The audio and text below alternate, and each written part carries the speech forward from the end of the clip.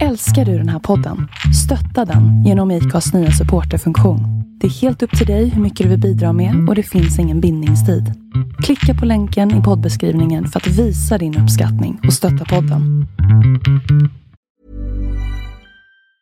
Mom deserves the best, and there's no better place to shop for Mother's Day than Whole Foods Market. They're your destination for unbeatable savings, from premium gifts to show-stopping flowers and irresistible desserts. Start by saving 33% with Prime on all body care and candles. Then get a 15-stem bunch of tulips for just $9.99 each with Prime. Round out Mom's menu with festive rosé, irresistible berry chantilly cake, and more special treats. Come celebrate Mother's Day at Whole Foods Market. Hey there, it's Michelle Norris. I'm host of a podcast called Your Mama's Kitchen. When I travel, I'm usually looking for a way to find a taste of home when I'm not at home. And one of the things I love to do when I am at home is entertain. And Airbnb allows me to do that. When I was in California recently, I rented a house that had a great kitchen. And when we were sitting around the table, we were all thinking, we're in someone else's house. Someone could be in all of our homes as well. If you have a home, but you're not always at home, you have an Airbnb. Your home might be worth more than you think. Find out how much at airbnb.com/host. Hej, John är från Bajenpodden. Bajenpodden har ett samarbete med Acast. Idag blickar vi oss tillbaka till året 1982. Året då vi spelade en SM-final. Det blir lite Bajen-samba och lite sköna återblickar från det året. Ni kan stötta denna podd om ni vill. Ni går in på supporter.acast.com/Bajenpodden. Eller om ni föredrar Swish så går det också bra. Numret är 079-332-4298. Följ oss gärna på våra sociala medier. Vill passa på också att pusha lite för våran YouTube-kanal som vi har numera. Aktivera notiser, prenumerera, gilla, kommentera och så hitta fler dit. Vi kommer inte ha en podd där varje gång, men vi hoppas vi får ihop det så ofta vi kan.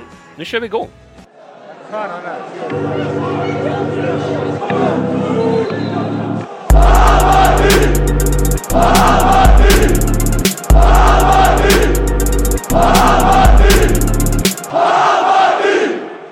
Då kör vi igång Bajenpodden, program 361 blir det. Och idag ska vi snacka 1982 tänkte vi. Och med mig har jag ju då Maggan, eller Magnus Hagström. Tjena. Från matchprogram och lite annat. Hur känns det? Jag har sett fram emot det här. Ja. Det ska bli skitkul att surra med er. Ja, det är härligt. Och sen har jag då Stefan Magnusson. Tjena. Bandykille idag, men även grundaren kan man säga av Bajenfans. Ja, så känns det. Ja, du är har gjort en del. Ja, det har varit mitt liv. Ja, det är fortfarande så. Ja, det är absolut. Ja, härligt. Du, vi tänkte vi skulle återkomma om Bajenfans, för de fyller ju 40 nästa år. Tänkte vi kunde göra liksom en liten podd om Bajenfans historia, för det har ju varit men du har ju varit där längst av alla ordförande, va? Ja, 9 år, ja. Det är längst. Faktiskt. För det har ju varit väldigt, så här, det märkt man direkt, liksom, man kollade liksom lite historiskt, så är det ju väldigt korta inhopp av det är väldigt men i början, de 3 första ordförandena var ganska länge. Ja, ni var alla ganska... Ja. Och sen blev det bara påhopp på 1 eller 2 år. Och, det var ju Hellebom och det här gänget och en del andra. Va? Så att, ja. Men det kan jag vet inte varför det blev så. Det var mera kontinuitet i början. Ja. Uthållighet på gamla gardet. Ja, eller så ökade pressen på Dans och Möller. Det vart... Så kan det också ha varit. Ja, absolut. Det var mycket jobb. Men det är ju slitsamt. Det är ju ingen lek att vara med i Bajenfans. Det är ju mycket frågor hela tiden som dyker in. Men det är inte det vi ska prata om idag. Men jag tänkte att vi kunde göra ett program lite längre fram om det. Och lite prata om Bajenfans historia. För det är ju ganska stökig historia också. Och rolig. Naturligtvis. Det intressanta är att första verksamhetsåret var ju 82. Det vi ska prata om idag. Så att det finns en del att snacka om, ja. Härligt. Du, vi kör igång och pratar 82. Då tänkte vi skulle prata lite förutsättningarna. Det var ju första året som det blev en liten sån här playoff i... Det var väl det, va? Var inte det första året? Det var första. Ja. Och innan så var det rak serie och sen höll det på ända till 93, va? Den här slutspels. Vad tycker vi om det idag? Alltså, även fast det är ett glatt minne så här från 82. Men... Alltså som seriesystem betraktat tycker jag det var förlorade år. Och det var ju nästan alltså lite synd att vi gjorde ju SM-slutspelet till en stor jävla succé. Eller hur, Magnusson? Ja, visst var det. Alltså, absolut. Slutspelet, alltså fotbollen hade ju varit på nedgång ett tag, något måste göras. Man tittade på hockeyn. Hockeyn var ju egentligen, det var populärare i Sverige. Och fotbollens företrädare tittar ju lite avundsjukt på det där. Och något måste göras. SM-slutspel ska vi införa. Och så blev det mycket tack vare Hammarby. Göteborg var ju också en stor klubb, det måste man ju säga. Absolut. Men mycket tack vare vårt publikengagemang så blev det ju en dunderstart för SM-slutspelet. Och det där tänkte jag att Magnusson kommer att få berätta mer om under. Jag håller inte med dig helt heller, för jag älskar ju matcher med nerv. Och det här var ju utslag liksom, precis som man har bandyn idag med en SM-final. Man skulle ju aldrig kunna ändra förutsättningarna i bandyn exempelvis. För där har man den här finalen som är så jävla djupt rotad i folks själar. Va? Och man försökte något liknande i fotboll. Det gick ju inte lika bra. Men jag tycker ändå det här med kvartsfinal, semifinal, final. Jag tycker det var häftigt. Men jag tyckte att det tog död på kuppen lite grann. För det var ju den skulle vara, den här utslagningsprylen. Va? Men kuppen var väl nästan död redan då, va? Ja. Men det blev ju ännu mer död då med tanke på att det vart den här. Jag håller med dig. Jag tycker rakserie är lite roligare. Mer intressant, även fast det beror på vilken liga man tittar på. Men i Sverige så har det ju varit ganska jämnt in i sista omgångarna faktiskt. Så är det med det. Du, vad har vi mer då? Jo, vi ska väl prata om vilka spelare det var, va? Ska vi gå igenom spelartruppen? Det kan vi göra. Eller? Ja, absolut. Jag skrev ut det. Jag litar ju inte riktigt på mitt eget minne. Nej. Nu har vi ju Magnusson här, så jag hade ju kunnat fråga honom. Men jag har ändå skrivit ut spelartruppen. Men det kanske är roligare. Du kan ju räkna upp det i huvudet, skulle jag tro. Ja, kör på papper. Ja, men målvakter då. Anders Forsberg, Anders Markström. Båda fick ju stå en del faktiskt. Anders Markström blev ju skadad i 7:e omgången mot Malmö. Då åkte han på en svår knäskada och efter det gick Anders Forsberg in. Ja, det var början till slutet på Markströms karriär, kan man säga. Vi ska säga vila i frid också, för han avled ju förra året. Ja, just det. Backar då, uppräknade här. Jag har tagit ut det här från eminenta HIF-historia. Och huruvida någon är back eller mittfältare eller anfallare eller mittfältare kan man ibland diskutera. Men här är det uppställt i alla fall 5 backar. Thomas Dennerby. Han var ju mittfältare under året. Ja, du ser. Ja. Björn Hedenström, Klasse Johansson, Putte Ramberg, Tom Åhlund. Då enligt din... Klasse Johansson, va? Glömde vi. Ja, jag sa Klasse Johansson. Sa du det? Ja, jag sa jag som fick flimma. Ja. Men då får du räkna ner Peppe Holmberg. Han var ju högerback. Han står ju här som mittfältare då. Så Micke Andersson, Peppe Holmberg, Kenta var ju fortfarande med. Han gjorde 15 matcher.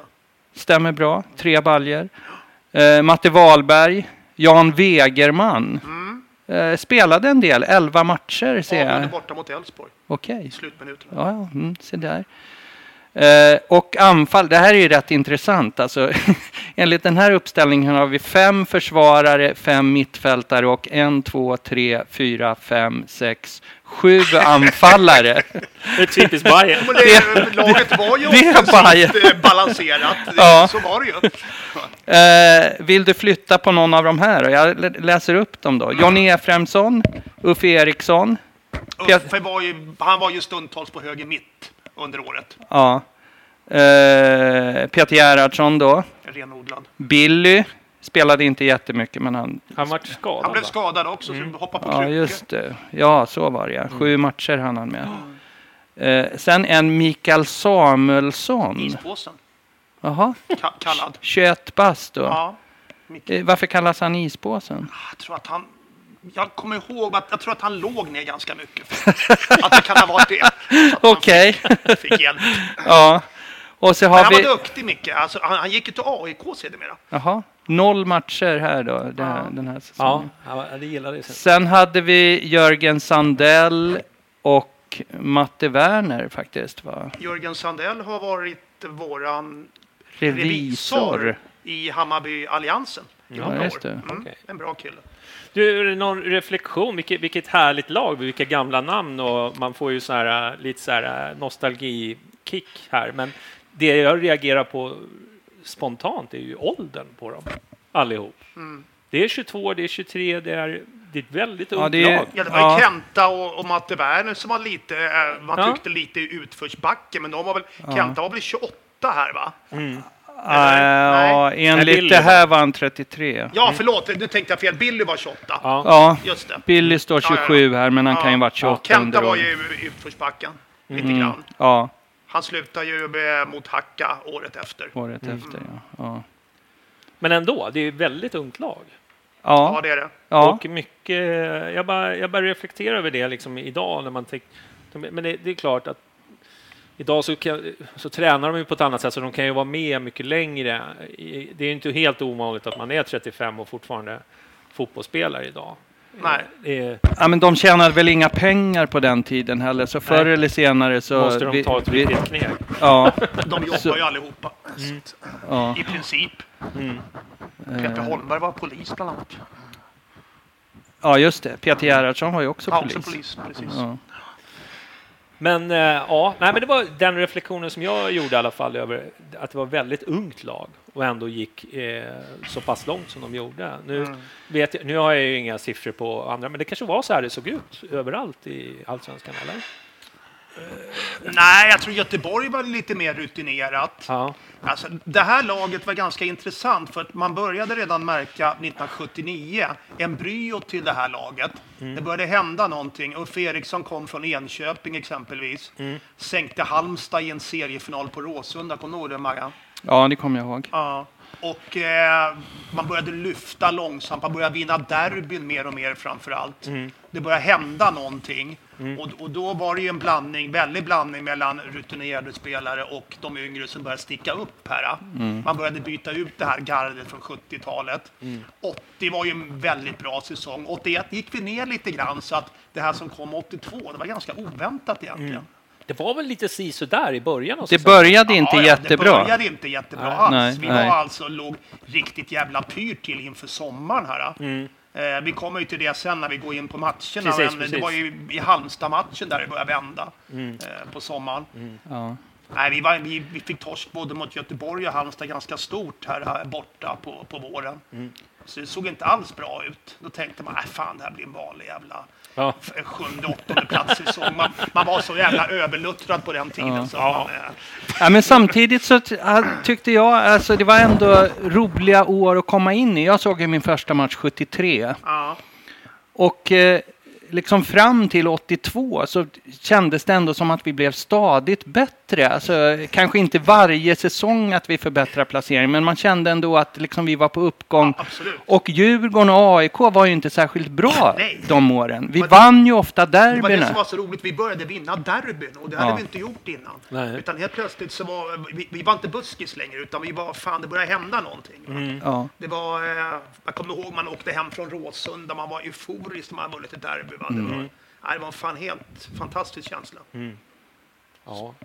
Ja, men sen så just det där att AIK och Djurgården inte var bättre än oss, det gjorde ju också att alltså att Malmö eller Göteborg eller vilka det var som vann, alltså det gjorde inte så jävla mycket. Nej. Alltså man var rätt glad, alltså det var roligt att vara Hammarbyare fast vi kom 7. Alltså varje år fick man uppleva liksom så här spektakulära, roliga matcher. Vi gjorde ju jävligt mycket mål de där åren. AIK åkte ut 79 och Djurgården åkte ut 81. Så att, det var... Men var det då det myntades där bäst i stan-prylen när man började vinna derbyn? Eller? Ja, lite grann så var det väl. Att helt plötsligt så var vi bäst i stan. Och det var vi inte vana vid, kan jag säga. Nej. Alltså jag var ju när jag började se Hammarby på 60-talet var jag en liten grabb. Och då vann vi inga derbyn, utan då åkte vi ur direkt till Allsvenskan. Då åkte vi upp och ner hela tiden. Va? Ja. Så att det var efter 1970 som det började stabiliseras ordentligt. Så att, och sen då att vi blev bäst i stan, det hade man ju absolut inte räknat med. Nej. Utan det var stort. Det är därför där lillebror-prylen dyker upp då och då. Exakt. I jämna mellanrum. Ja. Även fast vi inte är släkt, som vi har pratat om på något vis. Nej. De får hålla sig där borta. Tvillingarna, precis. Men om man tittar på laget då, vem var det som var stjärna då? Vad jag kan minnas, nu var jag väldigt ung, så jag kommer knappt ihåg, men jag tyckte ju Micke Andersson var inte han speciell. Han var ju motorn, han var ju dynamon på mittfältet kan man väl säga. Ja. Den spelintelligenta. Det var ju han som mycket kretsade omkring. Va? Så var det ju. Micke Andersson var ju en förbannat bra fotbollsspelare. Från Västerås va? Nej, han är Älvsjö. Älvsjö, okej. Ja, stockholmare. Han och Rönnberg spelade ihop i Älvsjö innan de gick. Spelar Rönnberg i Älvsjö också? Ja, han är Älvsjö-kille också från början. Så att Micke var ju jävligt spelintelligent, mycket kretsar kring honom. Och sen hade du Uffe Eriksson med sin fart som var otroligt. Uffe var ju också en riktig stjärna. Det var en stjärna, absolut. Sen även Putte Ramberg. Alltså. Ja, han var ju dominant. Alltså vilken artist. Fast han spelade i försvaret så var han artist. Ja. Alltså. Men sen hade du killar som Matte Wahlberg som jag alltid högaktade. Han var den som sprang åt de andra, han och Denneby liksom. Va? För att de andra skulle kunna glänsa så måste det ha någon som bär vatten åt dem också. Va? Och det gjorde de. Det gjorde ju både Wahlberg och Thomas Denneby. Jätteviktiga spelare som aldrig märktes egentligen. Särskilt Matte Wahlberg när han gick sönder mot Pirrin, kommer du ihåg det? I Blagoevgrad. Ja, just det. När han gick sönder, vilket år 84, så rasade vi totalt. För att Wahlberg var så otroligt viktig för Hammarby på den tiden. Ja. Det är så kille man liksom alla har glömt bort nästan. Ja, det är många där som man liksom, men när man tittar ändå på lite så highlights, det finns ju ganska mycket på YouTube om 82-året, hela matcher och sådär. Men det är en spelare som jag tycker ändå liksom, man nästan aldrig pratar om, och det är ju den här Efraimsson. Johnny Rocker. Han gör ju mål, han är ju där. Alltså, det är ju... Johnny Rocker var ju, han gjorde till och med en landskamp. Fick han göra. Men det är ju ingen idag som pratar om honom. Men vi skulle nog kunna... med Johnny Rocker faktiskt. Det kommer väl ihåg? Ett reportage till matchprogrammet. En naprapat. En naprapat i Motala. Han är en skojare alltså. Det är en Motala-kille, han är sköter. Jätteskön snubbe alltså. Ja, vad kul. Nej, men det är lite roligt att man ändå liksom, det finns några som faller i glömska. Jag menar, förutom de här Denneby och Gerhardsson och de är ju liksom sådana Hammarby-ikoner redan. Precis. Johnny var en jättebra fotbollsspelare. Minns det här målet mot Elfsborg han gör i semifinalen när han hoppar upp högre än både bröderna Stenbäcken man hoppade högre än. Ja, just det. Jag kommer inte ihåg enskilda mål, men jag snackar gärna om den semifinalen mot Elfsborg. Kommer du ihåg det målet? Nej, det kommer jag inte ihåg. Jag var väl full då också. Då också. Ja, det kanske blir då när vi ska prata med den. För det kommer ju senare i programmet. Det kommer senare, ja. Nej, men vi börjar väl att snacka lite förutsättningar. Men det var ju en speciell säsong naturligtvis eftersom det skulle vara slutspel och lite annat. Men det var ju också... Började det här Bayern Samba innan orkestern och det? Nej. Det kom under 82, under matchen mot Örgryte. Det börjar ju egentligen med att matchen mot Halmstad. På Söderstadion en lördag. Efter VM. Efter VM, precis. Där Italien hade haft ett jävla gung på läktarna. Och Brasilien spelat drömfotboll. Så att det var ju då vi var ute vid Farstabadet ett gäng och träffades innan. Vi var väl en 20-30 man som drack bärs där ute. Så var det någon som fyllde, det var Kjelle Börjeby till och med. Jag tror det var Börjeby. Som fyllde en ölburk jag var inte med, men jag tror ändå med att det var sten och började skaka och alla gjorde samma sak och började sjunga. Och, vi var lagom fryntliga när vi åkte in på trycken liksom, och fick igång. Träffade massa folk utanför och berättade, fan fyll biraburkar med sten, nu ska vi ha ett jävla drag. Det var så det började faktiskt. Så det var häftigt. Så alla körde ju den här matchen då, som var väldigt viktig. Vi ledde med 2-0, Halmstad går upp till 2-2 och vi får en man utvisad. Men vi får 2 straffar sista 10 och vinner med 4-2. Ja, är det... Just det. Ja, är det... Fantastiskt. Men innan det så var det bara vanlig läktarsång. Men det var vanlig läktarsång. Ja, precis. Lite trött stämning på våren har jag för. Det var inte det där riktiga trycket som det hade varit. 79-80 var otroligt bra tryck, kommer jag ihåg. När vi slår Göteborg 5-2 1980. Ja. På Söderstadion. Ja, vi låg ju under med 2-0 och vann med 5-2. Inför 13 000. Ja, fantastiskt. Du, men vi kan väl börja med... Tänkte vi ta matcherna, va? Absolut. Blir det bra? Ja. Vi börjar ju då på våren, i slutet på april. Ja, sen start. 25 april. 25 april i Norrköping. Ja. Var vi många som åkte ner då? På den tiden var det inte så många. Vi skulle ju då ha 2 bussar från Medis ner. Och sen kom det bara en buss, för bussbolagen hade gjort en jävla kaka på något sätt, kommer jag ihåg. Och massor med folk trängde ihop sin här bussen. Men jag lämnade min plats och sket dit. Men sen lyckades vi greja en bil och åka ner i alla fall, kommer jag ihåg. Ja. Så att, det var ju inga invasioner av Norrköping. Man kan det vara där nere 300-400 kanske. Ja, det tyckte man var ganska mycket bra, på den tiden. Det... Men den... 1-1. Ja, du ser. Han har ingen fusklapp alltså. Nej, jag var ju där, så jag kommer ihåg. Kommer inte du ihåg det, Magga? Fråga mig om 97. Jag har ingen aning. Nej. Jag trodde ju att vi mötte Degerfors. Bill gjorde mål tidigt, va? Stämmer bra. Ja, så kvitterade vi Norrköping på slutet här för. Ja. Janne Svensson. Ja, Hylands hörna. Fan. Så är det. Ja. Han var populär på...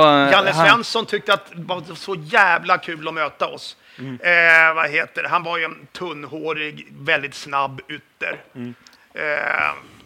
Och Lennart Hyland var ju också på den tiden väldigt populär. Och även han tunnhårig. Ja. Så att när han hade programmet Hylands hörna i tv, sån här lördagsunderhållning som alla såg. Ni får googla Hylands hörna. Ni får googla Hyland, ja exakt. En legend. Men när Janne Svensson skulle slå en hörna på Söderstadion, då sjöng publiken signaturmelodin till Hylands hörna. Dadam, dadam, dadam, dadam, dam, dam, dam, dam, dam, dam, dam, dam. La la la la la la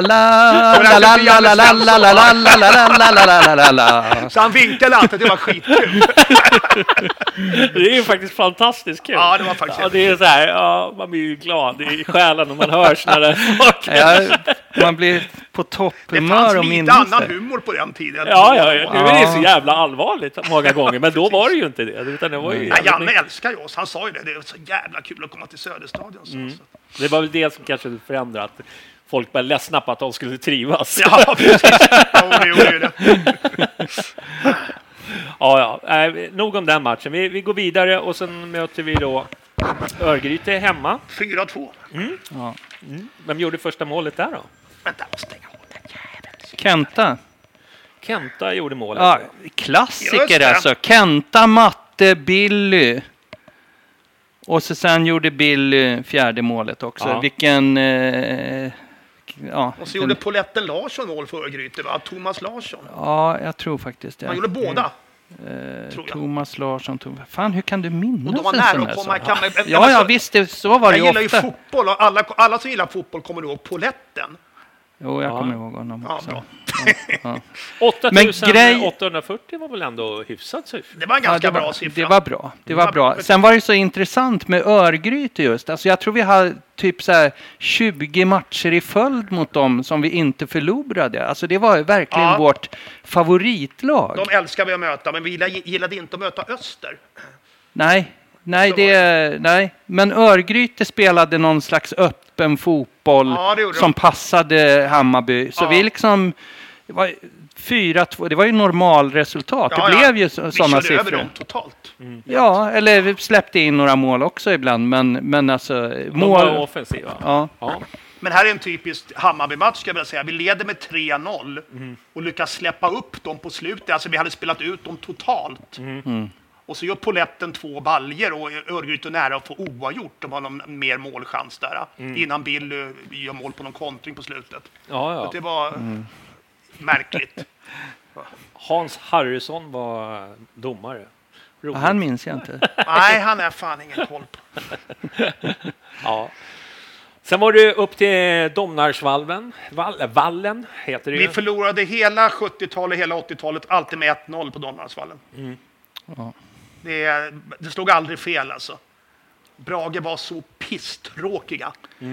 Så fruktansvärt tråkiga. Ja, det var de faktiskt. Roffe Zetterlund tränade väl dem där ett tag. Spelade ju till och med där. Spelade och var spelande tränare. Han fick ju Guldbollen när han var 37 år utan gjort en enda landskamp. Det är inte många som har... Det hade jag faktiskt ingen aning om. Ja, det är ju fantastiskt. Ja, det var ju fantastiskt. Ja, otroligt. Han är ändå en fantastisk människa. Ja, på sitt sätt. Ja, det är. Men han var ju ett riktigt hatobjekt för oss på den tiden. Ja. Han symboliserade, dels så var han ju i AIK han och Dala också. Ja, alltså han symboliserade ju tråkfotbollen. Ja. Jag satt ju i fotbollsstyrelsen sedermera på 90-talet och kommer ihåg när hans namn kom upp att ta över Hammarby. Jag kommer ihåg min första reaktion. Jag blev alldeles iskall i hela kroppen. Vad fan är det som håller på att hända? Men sen visade det sig att det var helt okej. Och han är... Ja, nej men det var ju vi lite tråkig ryktet åtminstone, tycker jag. Det gjorde han. Ja, absolut. Utan han var ju skyllde lite på att han hade ju inget att spela med. Han hade ju, så, ja. Och på den tiden så fanns ju då tillbaka spel till målvakten och helt andra taktiska som vi inte har idag. Precis. Så lite bättre är det ju idag. Sen var han ju en karaktär på många sätt också. Som, det var. Ja, jag har hört så mycket stories om honom. Jag är ju... Alla är inte sanna kan jag säga, men en del är sanna. Nej, en pinnen har berättat. Så jag litar på honom att det är sant. Är pinnen ett sanningsvittne nu? Ja, han är ett sanningsvittne för mig. Så är det. Men i alla fall, vi åkte dit, Domnarsvallen. Jag gillar den arenan. Absolut. Ja. Det är sån här... Den var rustik och gammal. Och, klart. Mycket trä och... Brandfarlig. Ja. Han kunde ha blivit ett Bradford där någon hade tänt eld på den där. Sen var det väl en kortsida som vi inte har varit på som var liksom en gräslänt. Gräslänt bara. Ja. Ungefär som Sleipnerkullen i Norrköping. Ja. Ja, vi lämnar dem och sen mitten på maj där så har vi hemmamatch igen mot Åtvidaberg, en klubb som jag tror inte har varit där sedan dess, sedan 82. I Allsvenskan? Jo. De var uppe bara för några år sedan. 2015. Just fan. Åkte man ju ut. Ja, herregud. Vad dåligt. Vi får klippa där sen. Vi var ju nere i Åtvid då när vi vann med 3-0. Ja, just det. Ja, nej, nu är jag så här. Nu blandar ihop dem med Åshöjdens BK. Det var inte det är lätt hänt faktiskt. Men båda har ju ett klingande namn. Åtvidaberg i alla fall. 1-1. Ja, vem gjorde målet då? Det blir ett korsförhör för dig här. Ska vi tänka efter. Vänta nu. Fan, det är sån här match man inte har på...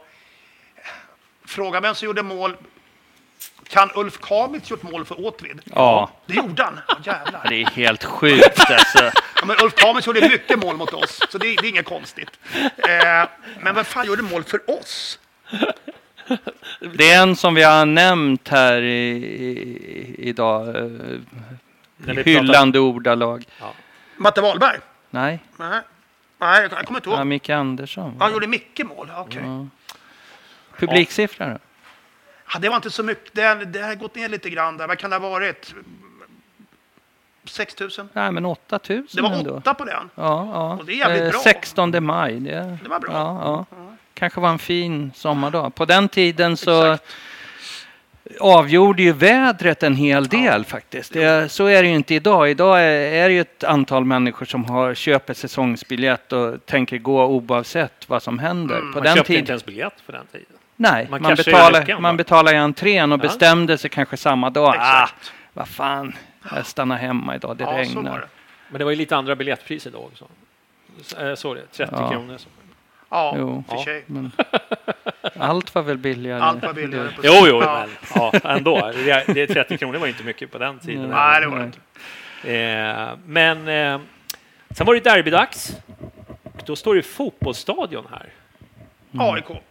3-0. Fotbollsstadion spelar vi på Råsunda. Ja. Alltså det gjorde vi alltid. 1985 flyttade vi till Söderstadion. Första derbyt 85, vi vann med 3-1.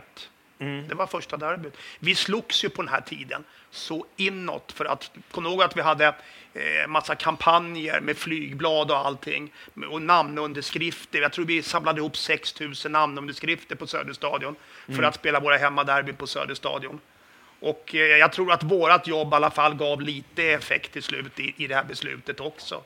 För att jävla vad vi kämpade ja, men för absolut. att få Alltså, opinionen blev ju starkare och starkare. Ja. Under 70-talet var det ju inte så starkt. Då kändes det inte så konstigt att spela på Råsunda.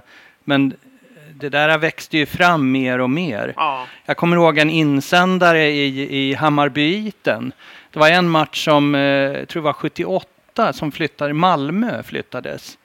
Kommer du ihåg det? En Söderstadion-match som flyttades till Råsunda för att de förväntade sig mycket publik. Ja. Och då kom det en insändare till Hammarbyiten som de faktiskt tog in, vilket hedrar dem.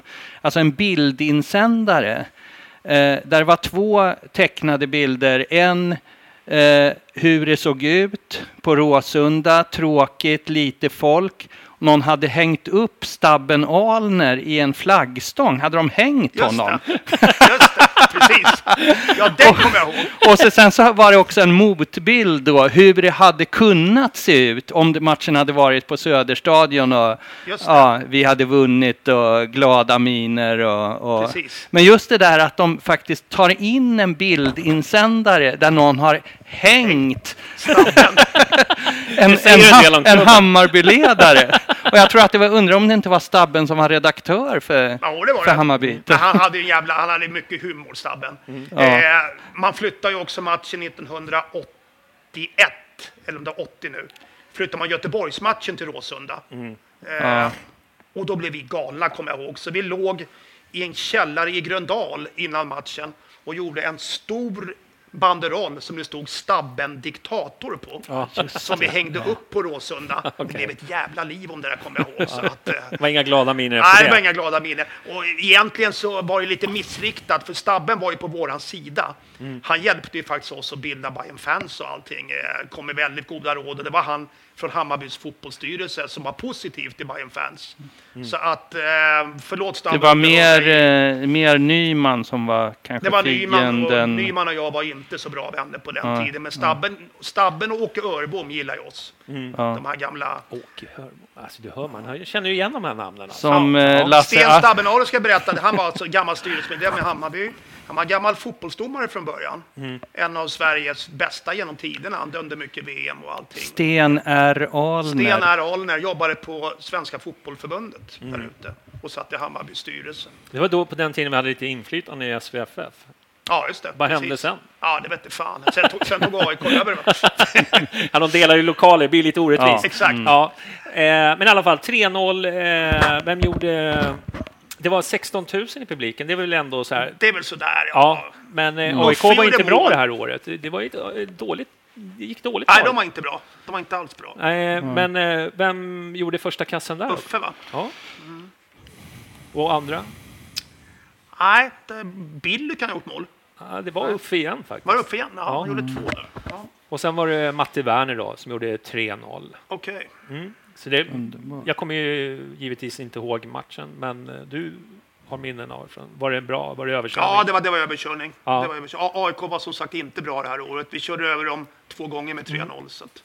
Alltså AIK kom ju faktiskt näst sist i serien. De åkte ur då? Nej, alltså de hade ju tur. Den här serieomläggningen gjorde ju då att det bara var ett lag som åkte ur. Okej. Så AIK klarar sig kvar som... Ja, det är ju så ofta typiskt att man aldrig får förbundsbeslut. Ja, där ser man. Men vad trevligt. Då är det med lite seger. Men så skulle vi åka till Malmö. Kommer du ihåg resultatet? Ja, 2-0 till Malmö. Vi var där nere, kommer jag ihåg. Och det var ingenting att snacka om. Då var vi chanslösa. Malmö var tunga på Malmö stadion. Ett känt namn faktiskt som gjorde mål. Bosse Larsson. Självmål? Nej. Självmål är väl känt? Ja, det håller jag med om. men Roland Andersson ringer väl en klocka ändå? Gör det inte? Ja, Roland var ju ytterbacken. Du tänker nog på Roy Andersson. på vad heter det? Nej, Roland. Alltså, var inte han någon jävla assisterande förbundskapten? Jo, det har varit. Det stämmer. Ja. Det är ändå ett namn man känner. Han har även spelat för Djurgården av någon anledning. Ja, det är någon konstig anledning. Du ser ju varför man blir snurrig. Ja, det är många grejer. 2-0 i alla fall. Och nu börjar det gå riktigt tungt för Hammarby. Nu möter vi Öster hemma. Torska med 3-1. Ja. Undrar om inte den här jävla Peter Truedsson gör mål för Öster. 2 mål. Alltså vi hade 1-1 och han gjorde alltid mål 1-2 och 1-3. Han och Lilldamma, vet du, de var... Ja, han gjorde ju första målet. Ja, Öster var ju sån här jävla boogie-team för oss ett tag. Ja. Efter 6-0, 76 så var de ett boogie-team, ska jag vilja säga. Ja. Ja, just Lilldamma är ju ganska intressant. Alltså, han gjorde ju ett år 31 mål. Ja, han var ju ruggig. Alltså, det är ju många lag som inte gör... Ja, hur ofta gör AIK hela laget 31 mål på en säsong? Men Öster var ju stor på den här tiden. Alltså där, det var ju liksom... Ska vi säga, nu tog väl Kalmar deras... vad ska man säga? Nu är det de som suger till sig alla talanger i det området lite grann sådär. Men Öster var ju storklubben i Småland. Riktigt bra. Ja. Det var de. Under Svensson-väldet där nere. Med pappa Stig som klanledare. Det var ju de som... Ja, Ravelli och allihopa. Och innan då Göteborgs återkomst som storklubb så kubbades ju Öster och Malmö var ju de två som fightade som herraväldet kan man säga i svensk fotboll. Och de stod för 2 olika skolor. Det var ju så här mycket debatter mellan fotbollstränare. Vilken typ av fotboll vill vi ha? Vill vi ha Bob Houghtons Malmö FF offside-fällefotboll? Eller vill vi ha Österfotbollen som var liksom en mer... Det var ju han som blev förbundskapten efter Åby. Vad heter han? Laban. Laban stod ju för den. Öster spelar ju mycket, mycket roligare. Ja, det var ju mycket roligare att se. Men Laban, han var väl förbundskapten det året, va? Ja, det var han. Ja, han var mellan 80 och 86 var han förbundskapten. Men han stod alltså för mer positiv fotboll då? Ja, Öster överhuvudtaget gjorde det. Ja. De hade det generna på något sätt. De spelade alltid mycket roligare fotbollen. Malmö var ju... jag kommer ihåg de här första badgesen som vi tillverkade i Bayern Fans. Där det var en bild på Bob Houghton så stod det robotfotboll, nej tack. Ja, men det var ju de började ju med de här offside-fällorna som de var oerhört skickliga på. Så liksom motståndarnas anfall tog ju alltid slut. Alltså, nej, jag vet. Det är hopplöst att möta. Och sen kom ju Göteborg med sin helplanspress liksom. Det hände mycket de här åren. Utvecklingen av taktik och allting. Medan Hammarby lunkade på och litade på sin teknik liksom. Det var ju så lite grann. Lite feeling, mera feeling. Mer feeling, ja. Medan Göteborg var ju 4-4-2, ganska klassisk. De var skolade i det här på ett på ett bra sätt måste man ju säga. De hade ju ett grundspel som de aldrig släppte liksom. Även fast det gick dåligt för dem så hade de alltid det att falla tillbaka på. Det hade ju inte Hammarby. Nej. Jag menar, missar man några dragningar första kvarten då börjar en del spelare gå ner och kolla på skorna liksom. Vad fan är det för fel? Va? Men det gjorde ju aldrig Göteborg utan de hade ett grundspel att falla tillbaka på. Ja. Så var det ju. Ja, det är ju så här. Men han Trudesson var ingen favorit. Han var duktig. Ja, det var han. Vi åker ner till Elfsborg i juni, den 13 juni. På Eiravallen, den gamla Eiravallen. Nej, Ryavallen. Här står det Eiravallen. Nu måste vi prata med... Ring Torén. Du måste ringa Benjamin här. Ja, vi ringer upp på en gång. Ja, jag ringer han i paus här. Han får ta ändå det där. Ryavallen. Ja, Ryavallen. Men det var och 2700 åskådare. Ja, regnade. Vi var där nere. Vi hade buss, tror jag, till och med. Eller om vi åkte tåg, det kommer jag inte ihåg. Men vi var där i alla fall. Men vi vann. 1-0, Janne Wegeman. Fan, det är ju fantastiskt. Gör mål på en frispark. Han säger att han inte är rolig. Alltså han sitter här och bara...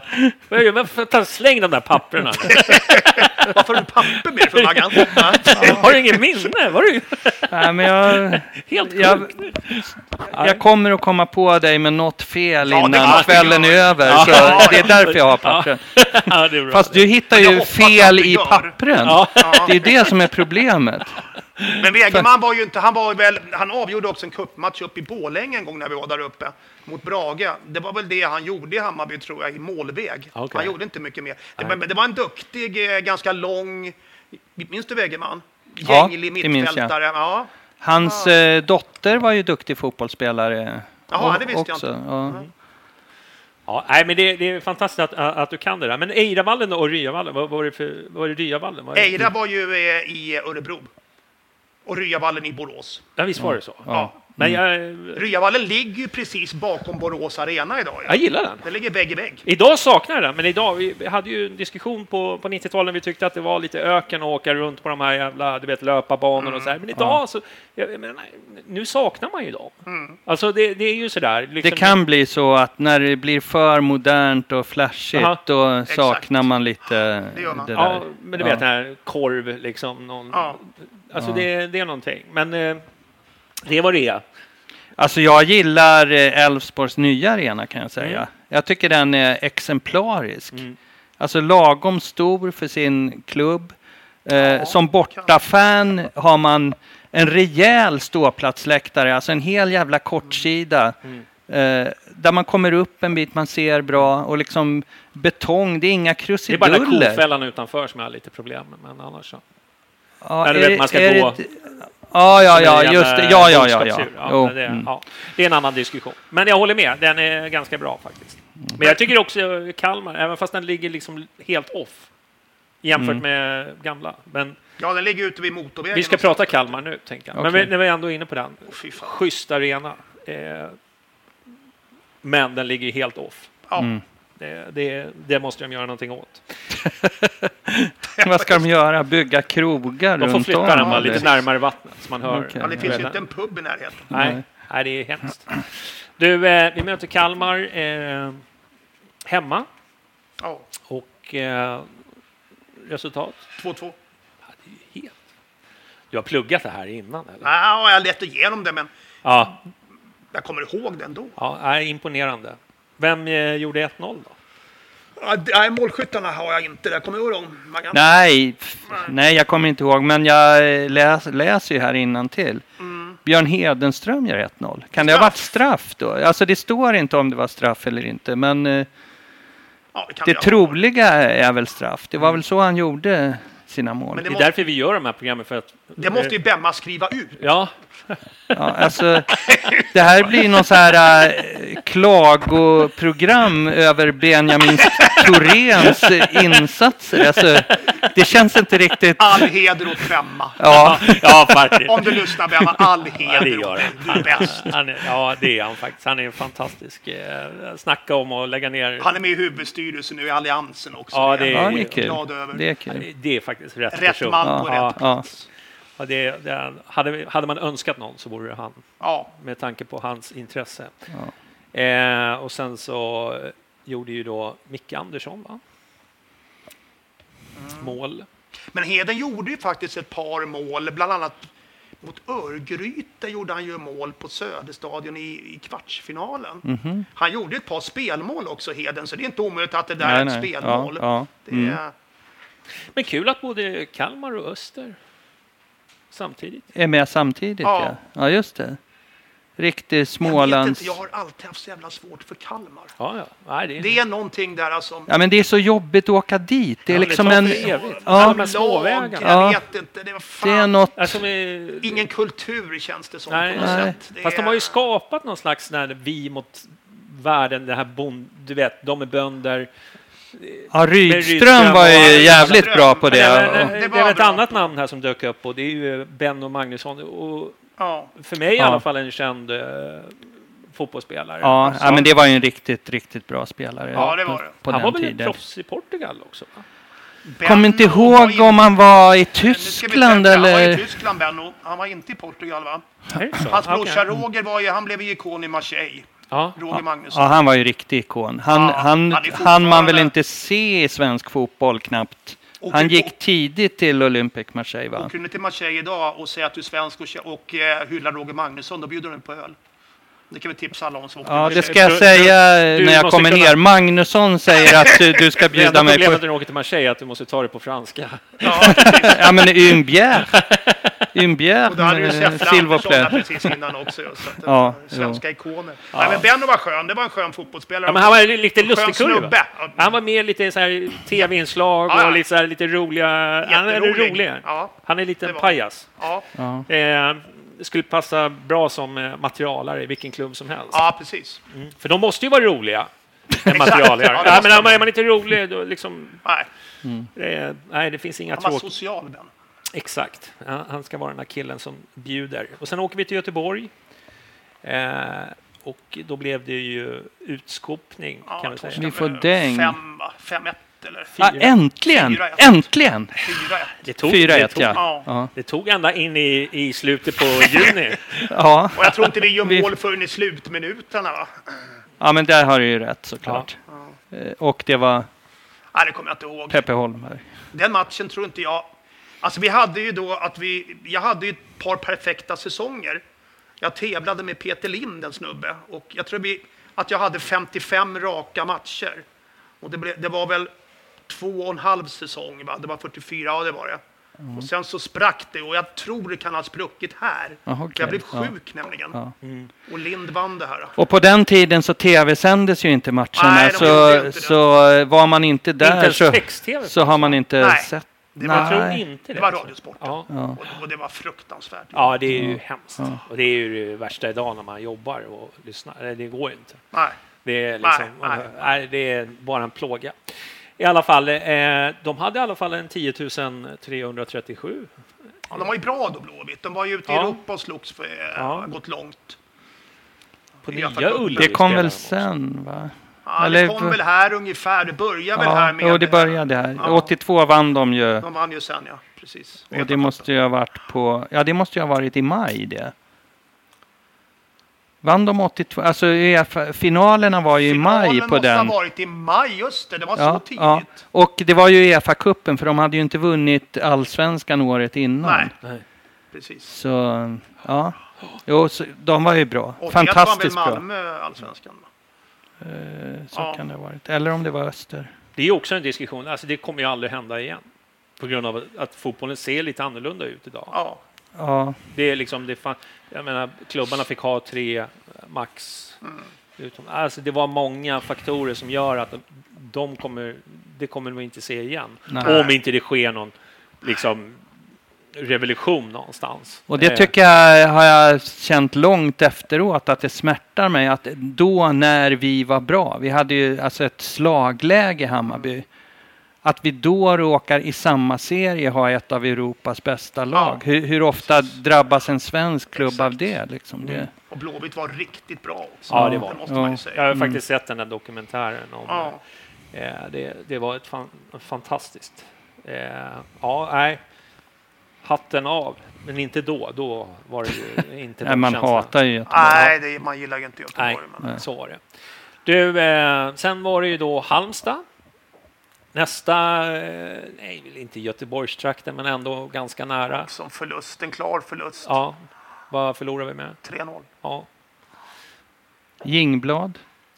Mats Jingblad. En av målskyttarna. Peter Andersson ringer ingen klocka, men Mats Jingblad ringer ju definitivt en klocka. Det är våran... Vem gjorde tredje målet? Peter Andersson. Peter Andersson. Ja. Och Jingblad 2. Nej, Jingblad 1. Peter Andersson, okej. På Örjans vall. Ja. Men tror det var lördag, för jag åkte bil ner. Ja. Så jag känner igen den. Men sen så möter vi dem igen då, för då vänder ju serien. Det var den här matchen som jag var inne på, som vi pratade om när vi började skaka ölburkarna. Ja, just det. Hur gick det till? Ska vi ta den? Sommarlördag var det. Det var fantastiskt väder. Det var precis efter VM-uppehållet. Och vi hade ju suttit och kollat VM dygnet runt, jag på att säga, men jävligt mycket i alla fall. Och var vi sugna på att träffas, massa folk, så vi träffas ute vid vilket VM var det? Var det Farstabadet. Men 82 alltså, det var ju VM i Italien. Italien var det? Ja, okej. Fan, fick jag Mexiko ifrån? Ja, det har vi snackat 86. Om förut i podden. Ja. 70 och 86. Och 86. Ja, det är så här. Nej, då satt vi där ute och drack bira och var glada en lördag och Kjelle hade en tom ölburk och fyllde den med sten och började skaka och gjorde alla samma sak. Och glada och fryntliga så åker vi in till stan och alla vi träffar på vägen då. Det är ju Bayernfesten ute i Gröna linjen. Det var jättemycket Bayern som hängde på.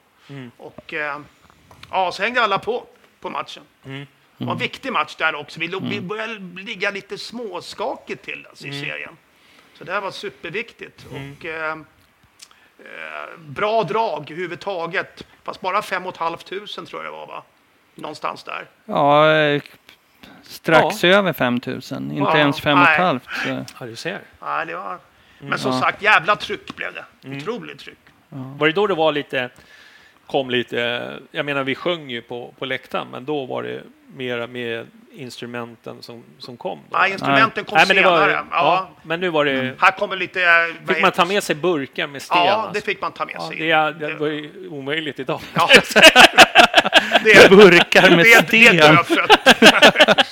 Jag vill ha med en burk med sten. Ja, det är ett musikinstrument. Vi kan glömma rytmsektioner på Tele2 tror jag. Eller? Nej, det kommer aldrig hända. Ja, de tiderna är förbi. De är förbi. Ja. Nej, men som sagt, vi leder med 2-0 och lyckas släppa upp Halmstad till 2-2. Och får Micke Andersson utvisad. Och, men sen kände väl, jag vet inte vem som dömde. Vem står det som dömde? Sten-Åke Tannerstig från Helsingborg. Han kände väl då att han låg inte så jävla bra till hos publiken. Det var väl lite halvupploppsstämning där när Micke åkte ut. Och så vi får 2 straffar sista 10. Som jag tror Wahlberg slår in. Det var Wahlberg som slår in. Ja, det är Wahlberg. Ja. Så Hedenström var ju inte straffläggare på den tiden. Nej, kanske vi ska slå fast. Han blev ju det senare i livet. Ja, men då bra. Ja, utvisning Mikael Andersson, det står precis så, ja. Det blev kanske en kompensation då för ja, det kändes så. Han låg inte så där jättebra till den här domaren, vet jag. Det var mycket liksom in på och skulle tala med domare. Och... Ja, det var en del sånt. Det fanns ju inga säkerhetsföreskrifter. Det fanns ju inga, SLO och kravallstaket och allt vad fan. Nej. Och Göran Rickmer och Håkan Leidner och allting. Var ordningsvakter och publikvärdar. Det fanns ju inte på den tiden. Det var väl snarare så att Göran Rickmer ledde invasionen. Ja. Nu är inte han här, va, så han kan inte dementera det. Men vi säger ju så att det var han som ledde de här och vilka var det som höll säkerheten? Det var sådana här halvpackade vaktmästare i Stockholms stads uniformet som gick där nere. Liksom. Lite så halvfet. Precis. Så att det var, jag menar, minns kravallerna 79 mot Landskrona. Nu skulle jag och Kravall-Jonne varit med egentligen. Och berätta om dem. Men som sagt, det var... Det kunde vara hett på Söderstadion på den tiden. Riktigt hett. Det började bli hett ordentligt. Ja. Det kommer en ny generation fans också. En mycket yngre generation när vi bildade Bayern fans och det här. Va? Så att, ja, men sen är det ju så 80-talsinfluenser från andra. Alltså det blir lite... Så den kulturen börjar ju mynnas lite grann. Ja, en slags huligankultur började växa till. Ja, det kan man ju säga. Rivaliteter och sånt där som och liksom det började ju komma, alltså under tidiga 70-talet hade vi ju nästan varit ensamma, som vi snackade om i 70-podden här. Så vi var ju länge liksom ensamma om att ha den här utlevande publiken. Det var ju inga att fightas med, eller liksom det var ju inga... Men då, alltså kring 77 med punken, började det ju komma även från andra klubbar. AIK växte sig starka. Så då blev det ju lite, alltså har man några motståndare då liksom blir det ju en annan rivalitetskänsla. Så. Det är ju intressant det där med den aspekten. Men på den här tiden så var ju AIK och Djurgården väldigt mycket hockey. Ska vi inte glömma bort. Ja, det var det. Hammarby var ju fotboll. För det var ju där det var ju det som var nummer 1. Även om vi gick upp i hockeyn faktiskt. Det ska vi också säga att vi gick upp i ska vi se, i Scania-rinken i Södertälje i mars. Så går vi faktiskt upp i elitserien i hockey. Och då var det jävligt mycket bajar i Scania-rinken. Det var 2 kortsidor till och med som svarade varandra. Var du där, Maggan? Ja, jag var där och minns när vi gör mål i spel 3 mot 5. Jag vet av de avgörande målen. Jag har skrivit ner det där för jag tycker det var intressant att alltså det blev ju en sån rivstart för Bayern-fans överhuvudtaget med då våren 82 går vi upp i hockeyn och sen så kommer den här fantastiska fotbollssäsongen ovanpå det då. Men där i kvalserien i hockeyn då är det 6 matcher och då har vi alltså vi börjar med att nu börjar jag snacka hockey här men det hör till alltså det hör till. Vi slår Södertälje med 8-0, 7000 åskådare på Hovet. Vi torskar mot Djurgården. Vi vinner borta mot HV. Vi förlorar hemma mot HV, 5000 åskådare. Sen slår vi Djurgården med 5-1 inför om det är fullsatt 9500 på Hovet. Och sen så är det i Scania-rinken den avgörande matchen som gör att vi går upp. 5-3, 9000 åskådare. Att det fanns plats för det i Scania-rinken. Jag lovar att det var ett par tusen Hammarbyare där. Men det där, jag tror att det där är viktigt för att vi liksom hade en gemenskap även under vintern där. Att liksom man kan odla den här supportergemenskapen. Att man inte liksom behöver vänta bara till sommaren utan att man liksom bygger någonting även under vinterhalvåret. Det exploderade ju i Bayern fans då. Vi hade ju siktat på att bli 500 medlemmar första året. Det tyckte vi var skitbra. Lite fan tänkte vi kunde bli 500. Men sen bara 1500 var ju första året. Det blev det ett jävla tryck. Men på tal om det var alla 3 Blue Saints som de heter idag, Black Army, alla var 81. Ja. Det är lite intressant. Det måste ju ha varit något som låg i tiden då. Men både Black Army och Blue Saints la ju ner under åren. Det är Bayern fans det är de som, eller vi, som har haft kontinuiteten och funnits hela tiden. De hade ju la ner sin verksamhet under det. Ja, Blue Saints la väl ner 93. Alltså de bytte ju namn för att det blev... Ja, men de blev ju omstrukturerade också. De är ju inte en fristående supporterförening som Bayern-fans är idag. Nej. Men vi ska inte snöa oss in för mycket på det. För vi återkommer till det som sagt var till 40-årsjubileumet. Så kan vi sitta och prata Bayern-fans en hel kväll. Absolut. Nu möter vi... Vad möter vi sen då? Halmstad-matchen vann vi i alla fall. Ja, Norrköping. Ja. Oavgjort. 1-1. Mats Wahlberg gjorde straff. Återigen straff, ja. Och där hade du ju det som du var inne på här lite tidigare. Hylands hörna. Janne Svensson gjorde ju målet för Norrköping. Hylands hörna. Klassiker. Ja, han dölde inte det i alla fall. Att han gillade det. Jag tyckte det var kul. Ja. Sen åker vi till Göteborg och ska möta Örgryte. Och hur gick det där då? Vi vinner med 2-1 utan egentligen haft en enda målchans. Alltså, ja, det var... Ser man igenom skärmen? Nej, men vi var där, kommer jag ihåg. Och vi spelade inte bra. Örgryte var bättre, men vi lyckades vinna i alla fall på något sätt. Vem gjorde första målet då? Nej, målskyttarna, den kommer jag faktiskt inte ihåg. Nej, det var Uffe Eriksson igen. Han gjorde bra många mål. Alltså. Ja, det gjorde han. Han gjorde 9 det här året och kom 4 i skytteligan. Ja. Och så var det kvitterade då Sonny Åberg. Ringer ingen klocka. Back. Nej, ingen känsla. Och sen var det Peter Gerhardsson då. Just det. Ja, Gerhard började komma igång mer och mer. Fan, vilken fin spelare det var. Alltså. Gerhard och Hedenström spelar ju B-laget i många år. Kommer ihåg allsvenska reservlagsserien? Ja, just det. Det fanns det. Som man gick och tittade på en hel del. Och de var ju ordinarie där. Jag tänkte att de här kommer aldrig vara med i A-laget. Men så växte de in på något sätt. De kom med i A-laget. Ja, nej. Men nu ska vi möta Brage. Ja, då börjar det hända saker. Ja. Då började det här kringresande teatersällskapet leverera ordentligt. Det blev 6-0, va? Micke Andersson, Ulf Eriksson, Kenta Olsson, Peter Gerhardsson, Ulf Eriksson och sen var det då Wegerman. Ja. Wegerman gjorde mål där också. Ja. Men det var länge sedan innan vi tog de där siffrorna. Alltså, jag kan bara minnas Enköping typ. Nej, men alltså under den här tiden så gjorde så vi ju 6 mål och 4 mål och 5. Alltså det var... Det rullar på då och då. 4, 5, 6 var inte... Det var inte vanligt, men det var inte superovanligt heller. Nej. På Söderstadion var vi... 6-2 minns jag. Sundsvall. Ja. Sen ska vi möta Åtvidaberg borta. Det börjar rulla på här. Ja, där vinner vi med uddamålet, va? 3-0. Var det 3-0? Åh jävlar, ja det var det nog så. Just det. Då var det Uffe igen fram i farten. Gerhardsson och så Mats Wahlberg. 2500 i publiken. Där var vi garanterat.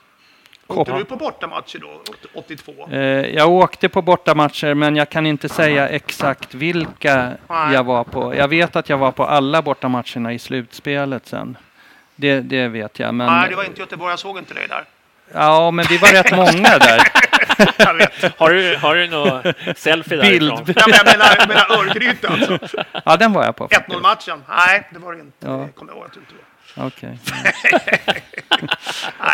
Nej. Ja, sen har vi derby igen då, AIK. Då är det på Råsunda. 3-0. 3-0, ja. Peter Gerhardsson gör ett så häftigt mål när han springer...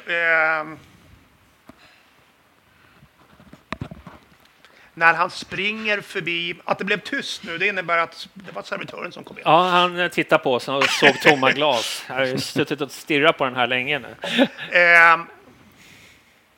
AIK hade lånat in Göran Hagberg för de hade fått skador på ordinarie målvakt.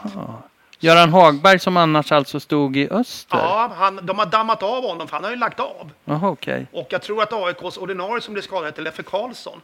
Jag har ett svagt minne av det någonstans. Ja, vi kan inte det är han som sen har arbetat länge i AIK med deras... Just det. Men då dammar man av Göran Hagberg och det blev ingen succé kan jag säga.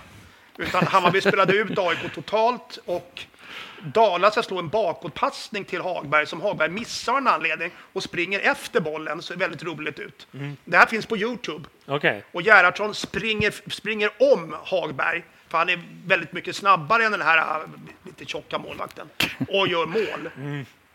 Men det var total utspelning, det var ingen snack. Och jag tror Matte Werner hänger 3-0 på en hörna på slutet. Stämmer bra. Och Gerhard gör ett jävla fint 1-0 mål också. Han dunkar upp den i nedtaket.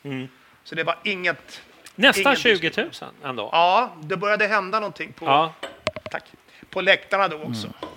Tackar. Schysst. Och... Ja. Jag har en liten anekdot där om jag får... Absolut, kör på. Vi sände ju någonting då som hette Radio Bayern Fans på den tiden. Okay. Det var dåtidens poddradio kan man säga. Ja, det var först alltså. Det var liksom... Det var innan ordet podd var en våtdröm för dig. Va? Ja. Och då sände vi på någonting som heter Radio Klara. Det var närradion i Stockholm. Just så var det, ja.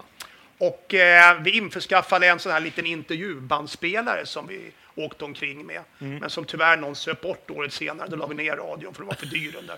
Det hände alltid sådana saker i Hammarby. Så ni hade direktsändning? Nej, vi hade spelarintervjuer och sånt efter matcherna. Okay. Jag går ner i omklädningsrummet i katakomberna under Råsunda. Och kommer fram till Hammarbys omklädningsrum och då står det en massa journalister och fotografer utanför. För Hammarby ville vara i fred. Och just då tittar Bengt Persson ut. Tränaren Bengt Persson, fantastisk människa. Tittar ut och så ser han mig där. Vinkar han in mig. Så jag går in liksom och du får komma in men inte ni andra. Och då vet jag att någon ropar efter, vilken tidning är du ifrån då? Och då sa jag Bayern Fans, så fick jag komma in. Så fick jag exklusiva första intervjuer med spelarna. Ja, fantastiskt. Ja, det var det var Bengt Persson. Finns de att få tag i de där? Jag tror inte det. Nej, det är gamla. Det kan inte ha spelats. Alltså någon det hade ju varit jättekul. Kanske har spelat in på C60 och har i någon skokartong. Det var vi och så var det de här, om ni kommer ihåg, vad heter de, Stockholmspartiet? Agneta Dreber och det här gänget. Något parti som just då hade bildats för Stockholmsfrågor. De hade sändningen efter oss, kommer jag ihåg. Ja. Och vi röjde runt i den lokalen och det var inte helt... Ja, men det var mycket sådana där grejer. Jag jobbade ju mycket med så här politiska, de här radioprogrammen och så. Ja. Men så här, gå ut så här live, det har jag inte testat. Men närradio var kul faktiskt. Ja. Sen hade vi sådana här livesändningar på kvällarna ibland. Fick folk ringa in och ställa frågor och sånt om de ville. Och det spårar ju givetvis. Men, men det var roligt. Det var jävligt kul. Det var inte Sveriges Radio alla. Nej, det var det definitivt inte. Men minns du Radio Klara och det här? Ja, jo, jag minns det. Och det där var ju någon liksom...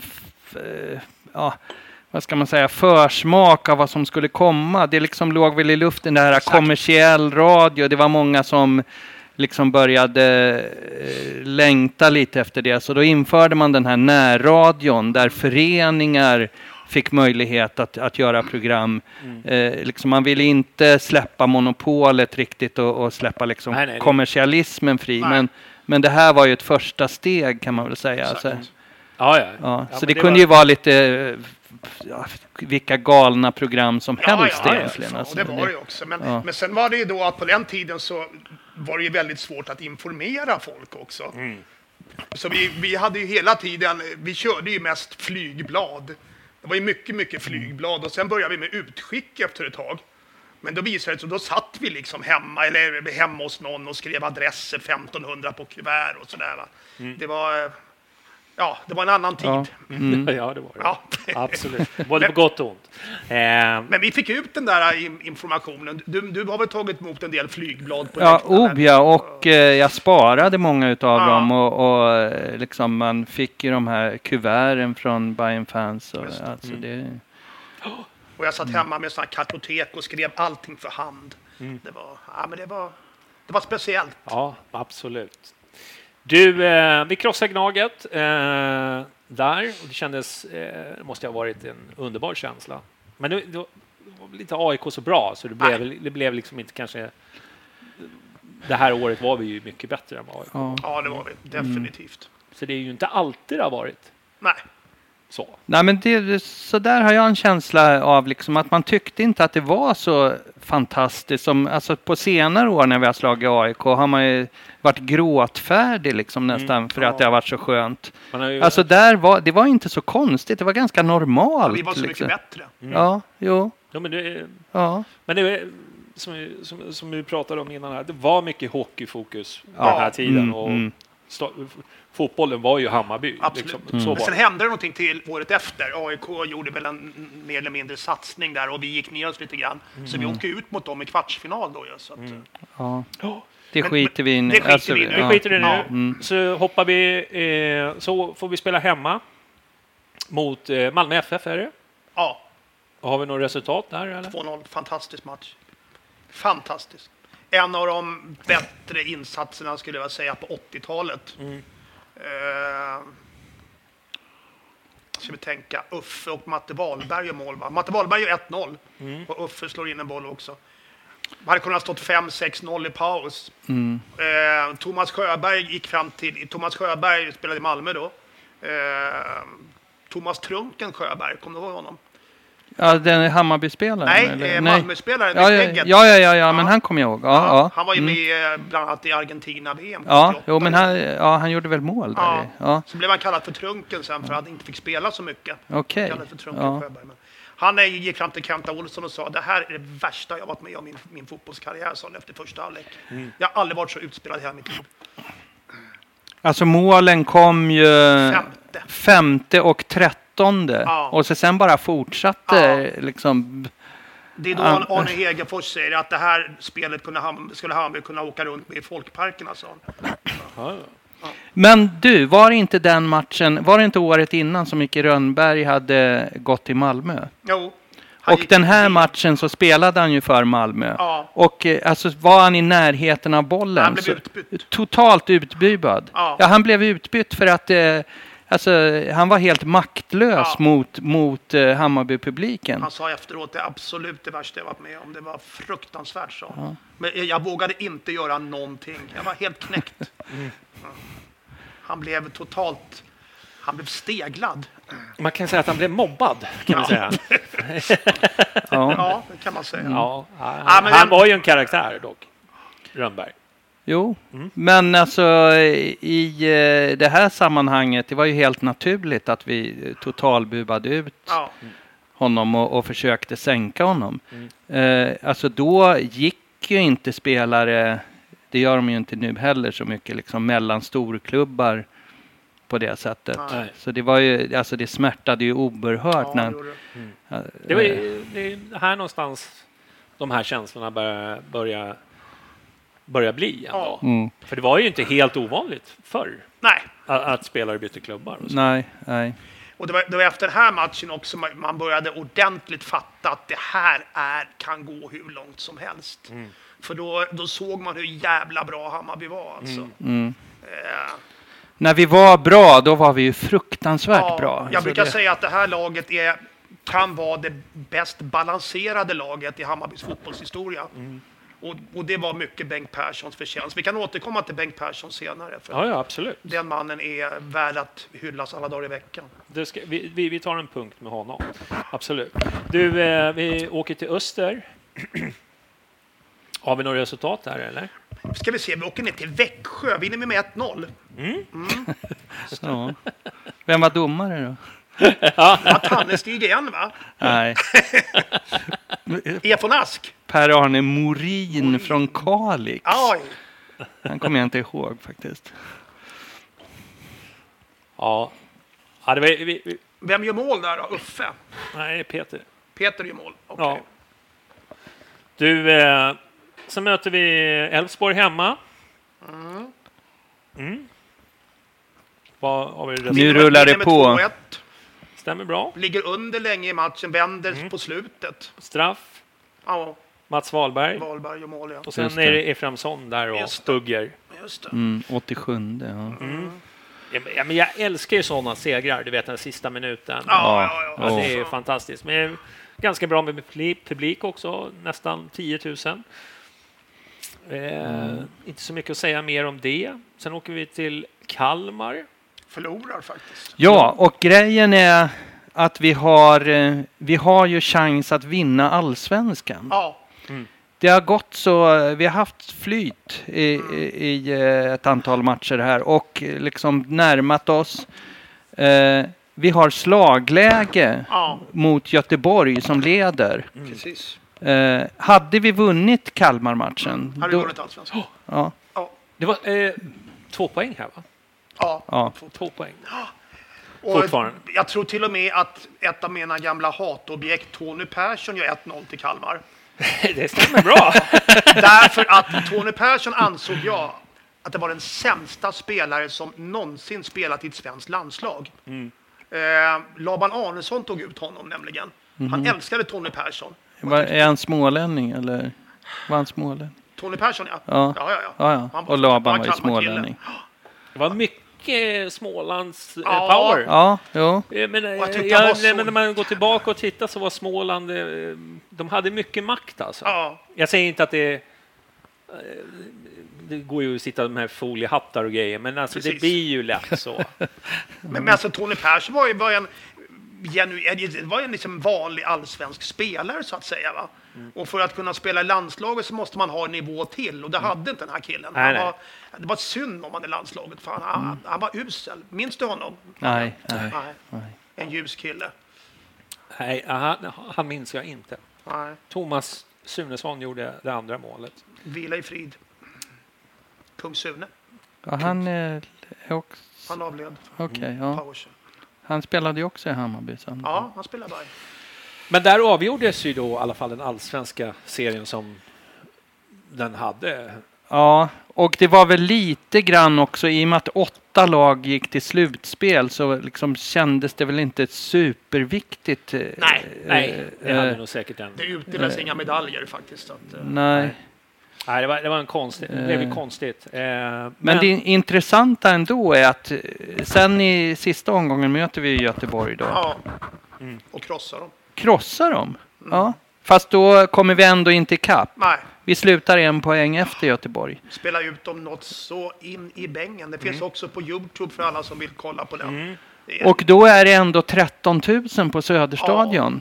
Fast det egentligen inte gäller någonting. Så det är ändå ganska bra. Micke Andersson. Det tycker jag faktiskt. Det är skitbra. Ja. Men det var ju då innan, då hade vi ju en, vad blir det? Norra, södra, öst. Då hade vi östra läktaren, tog in mycket mer Just på den tiden. Så 13 000, det måste nästan ha varit låset, va? Ja, det blev ju låset på SM-finalen 15-7. Ja, men då var det lite extra men stolar då också. tog de ju mer än vad man... Då packar man ordentligt. Ja, men det var ju en massa extra stolar framför och det var ju helt sjukt. Alltså jag Men den minns... här 4-1-matchen mot Göteborg, det var ju Micke Andersson gör ett fantastiskt mål när han tvåfotar sig in i straffområdet och gör mål. Och likadant Uffe Eriksson gör ett mål där det ser ut som han flyger fram. Han kunde ju alltså få upp som fart. Han hade ju ett otrolig utväxling i steget. Jag har faktiskt bara inte sett många spelare som har det på så kvar. Möjligen Torbjörn Nilsson då. Som hade det här rycket och steget som Uffe hade alltså. Han var ju vidrig alltså. Ja. Alltså han var ju bra, men förstår du. Men när man ser den här, du vet, de här när han liksom bara spelar igenom hela Hammarby. Alltså det smärtar ju att titta på. Men han ska ju hyllas, det var ju en fantastisk spel. Jo, men man blir ju arg att han valde. Han kunde ha spelat för oss istället. Ja, precis. Fast han var från göteborgare. Ja, dessutom tekniskt. Vad gör han där? Men han var bra alltså. Ja, det var många i Göteborg som var bra. Det var liksom sköna lirare på sitt sätt. Men den matchen, alltså jag kommer tydligt ihåg liksom den känslan när vi slog Göteborg. Vi liksom välde ju in efteråt och skulle hylla vårt lag. Det var ju massor med folk inne på plan. Och spelarna hade hunnit gå till omklädningsrummet. Men vi fans stod ju kvar och liksom krävde att Hammarby skulle komma ut igen och ta emot våra hyllningar. Vilket de till slut gjorde. Och så då liksom bildade vi en gång så här så de kunde gå. Och jag kommer ihåg just Uffe Eriksson som ni nämner. Jag kommer ihåg liksom hans ansiktsuttryck. Han utstrålar sån otrolig glädje. Och liksom, man såg, han kände på något sätt, wow, att jag får vara med om det här. Liksom. Det var... Ja, det var... Men, måste jag säga, alltså planstormningarna var ju var och varannan match. Ja, det var en del pitch invasion på den tiden. Ja. Alltså det var ju mer. Sen när vi kommer till det i slutspelet, det blev också en pitch utan like. När folk dansade på plan, men det kommer vi till. För då var Houston Hot Heaven med. Jo, det var väl som sagt, det var som jag sa, det var några halvpackade vaktmästare i Stockholms stadsuniform som vaktade. Liksom. Och så sen var det inte heller så kontroversiellt. Alltså det var ju inget... I och med att de här planinvasionerna inte hade liksom någon våldsam underton så var det inte heller något stort problem. Förutom mot Landskrona 79. Ja, och så vissa... Men det liksom började komma och därför så blev det mer och mer problematiskt. Men lyssnade på kommentatorerna. Det är ingen våld, alltså det är inga våldsinslag. Alltså det verkar som det har funnits alltså, ändå. Precis. Men... det var väl lite i finalen sen var det väl lite folk av sig på, lite firande göteborgare. Alltså, så det hade ju börjat komma lite sånt, men... Ja. Vi återkommer till det. Ja, det tycker jag. Småbox. Vill ni prata om pissblåsor och sådär? Hur mår ni? Kör en stund till. Vi kör en stund till. Ja. Då gör vi det. Då börjar vi med SM i slutspel. SM i slutspel? Ja. Nu är det så här att det är ju nytt det här året. Nu ska man spela det var de 8 bästa lagen, va? Hur lottades det där?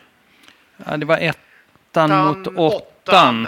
Det var inte så att de fick välja. 2, 7. Nej, inget val. Absolut inget val. Alltså möjligen kan det ha varit lottning 1 och 2 mot 7 eller 8. 8. Ja, jag kommer inte ihåg det. Men det här med val kom väldigt långt senare, både i fotbollen och bandyn, så att det var ingenting som fanns då. Ja, jag skulle säga, vi kan ju titta lite i sluttabellen, så ser vi ju då att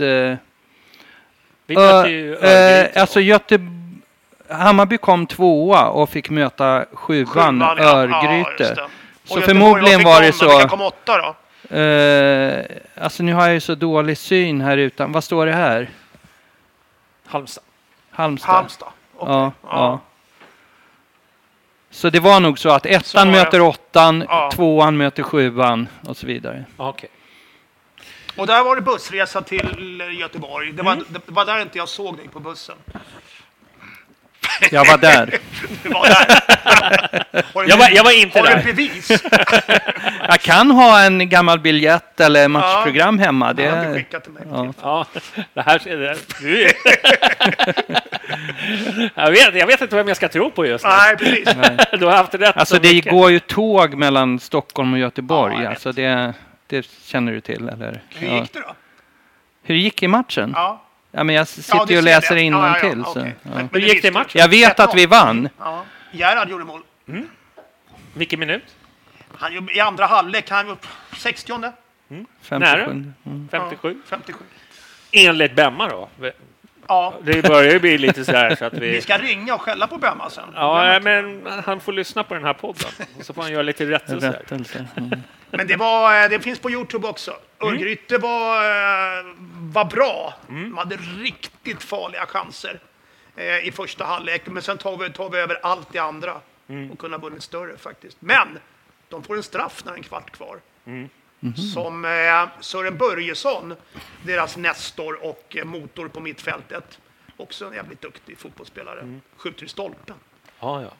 För att Forsberg går åt fel håll. Målet är vidöppet, man drar den i stolpen. Okay. Ja, det är ju hemmamöte och bortamöte. Fast nu var det ju bortamöte, hemmamöte. Men det var ingen bortamålsregel, va? Nej. Jo, det var det. Den fanns. Den fanns. UEFA-regler var det på den tiden. Den fanns, och det drabbade ju oss i finalen. Därför blev det mycket större uppförsbacke i finalen än det hade behövt vara i andra hemmafinalen. Ja, det trodde inte jag. Så var det. Fan, det kunde inte jag läsa mig till. Jag försökte ju researcha lite om det där. För det var ju en period. För jag kommer ihåg det, när vi gör 1-3 i finalen så var vi tvungna att göra 2 mål till för att bli svenska mästare. Det skulle inte, fast vi hade vunnit borta så skulle det inte räcka med att förlora med 2-3. Ja, men då var det ju ännu mindre dramatiskt, höll jag på att säga. Ja.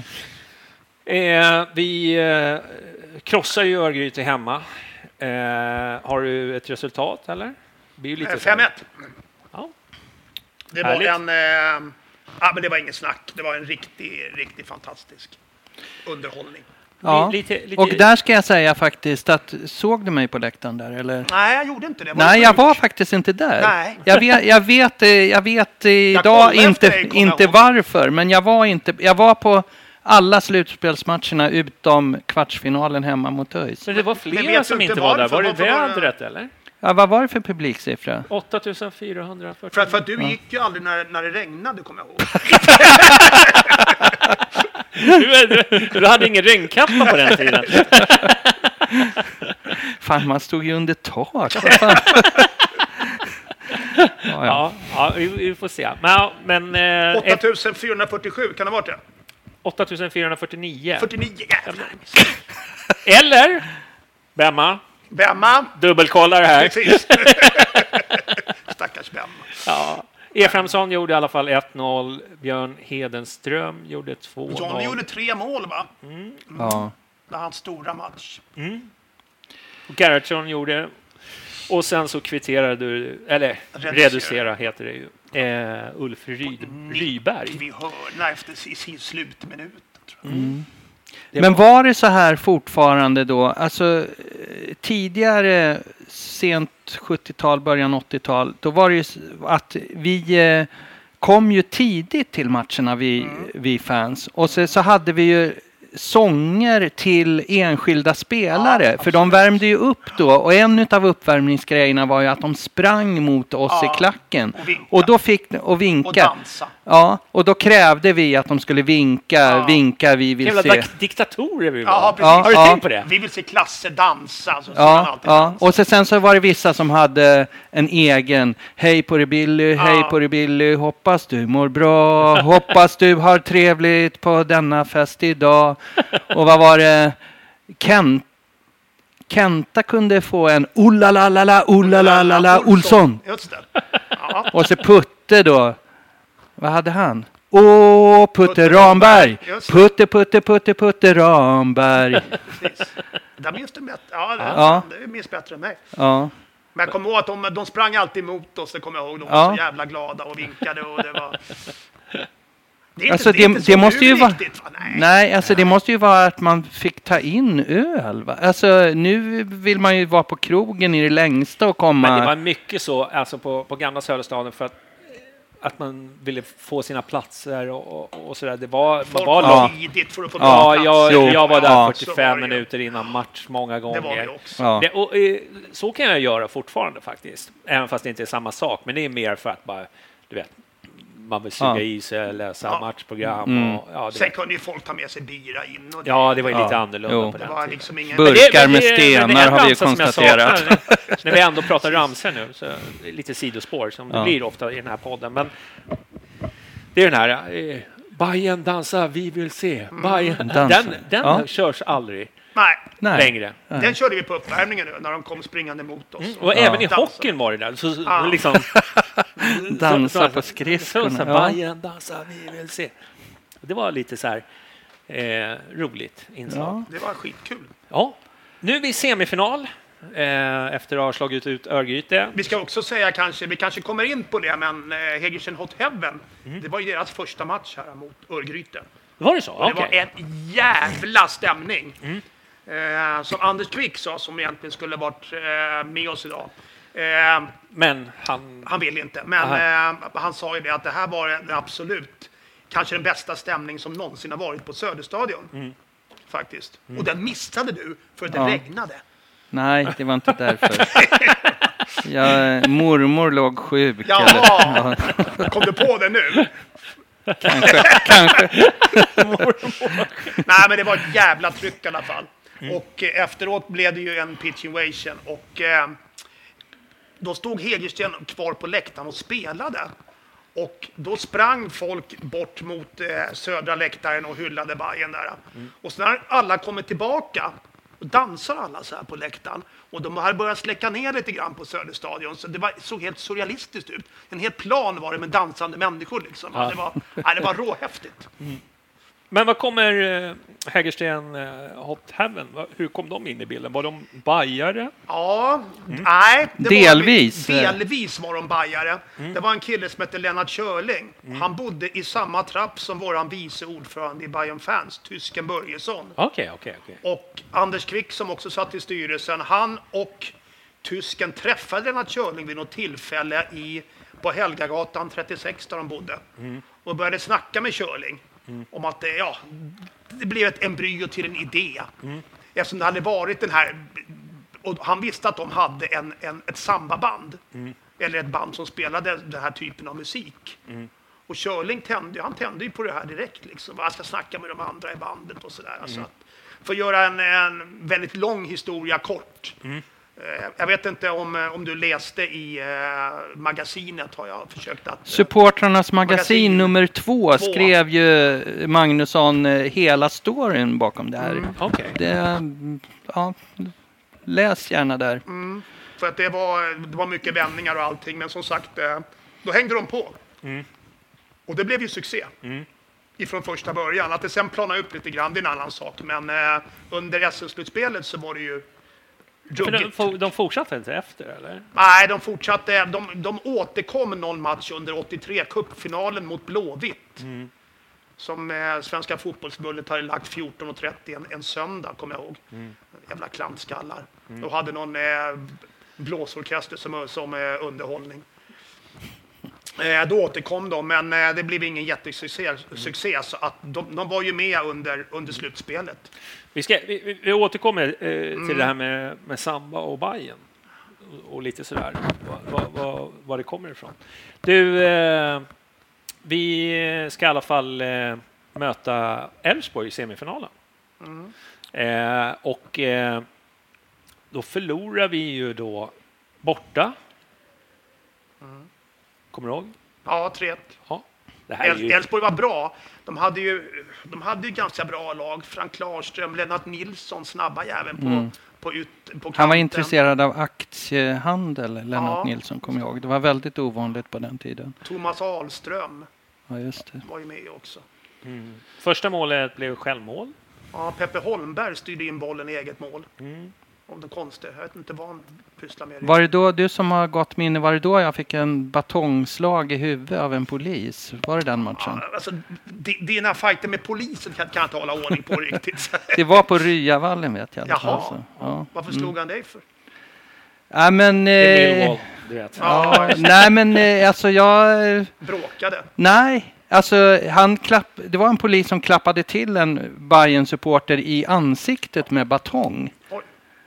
Och så då tog jag tag i polisen. Vad fan håller du på med? Och så då åkte jag i backen direkt och fick en batong i huvudet jag också. Så.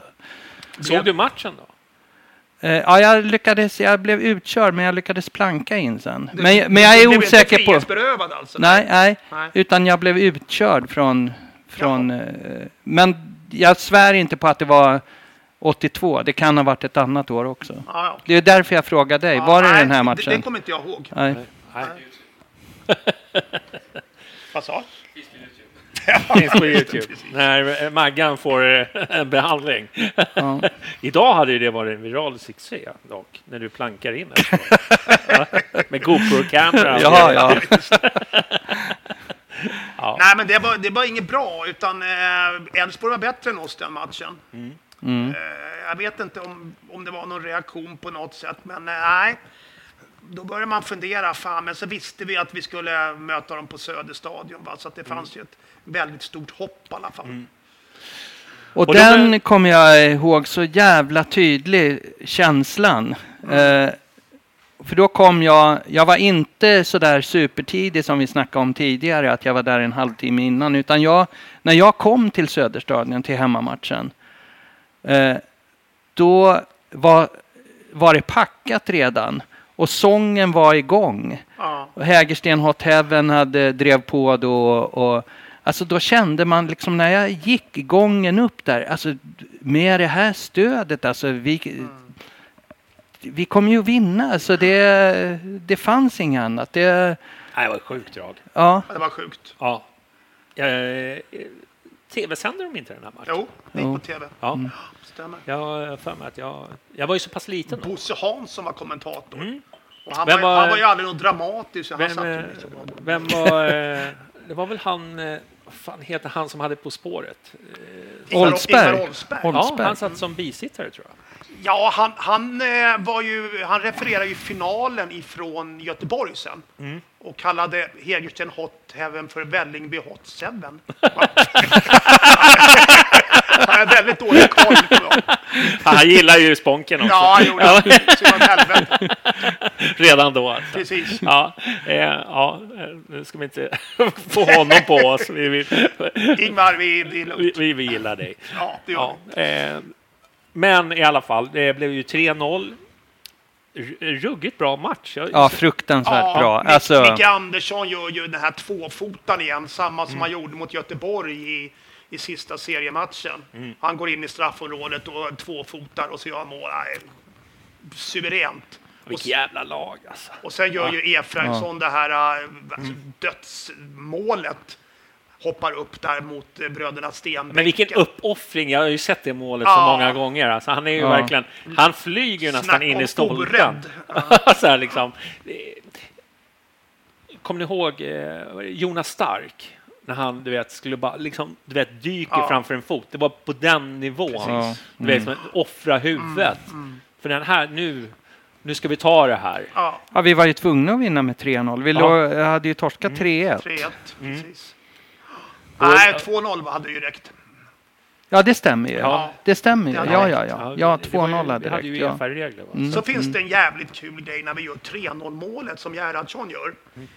Om ni tittar på YouTube noga, kolla ruta för ruta gärna, så drar han ett skott från, vad kan det ha varit, 25 meter på volley som sitter. Innan bollen är inne, ungefär när målvakten börjar kasta sig och bollen är på väg.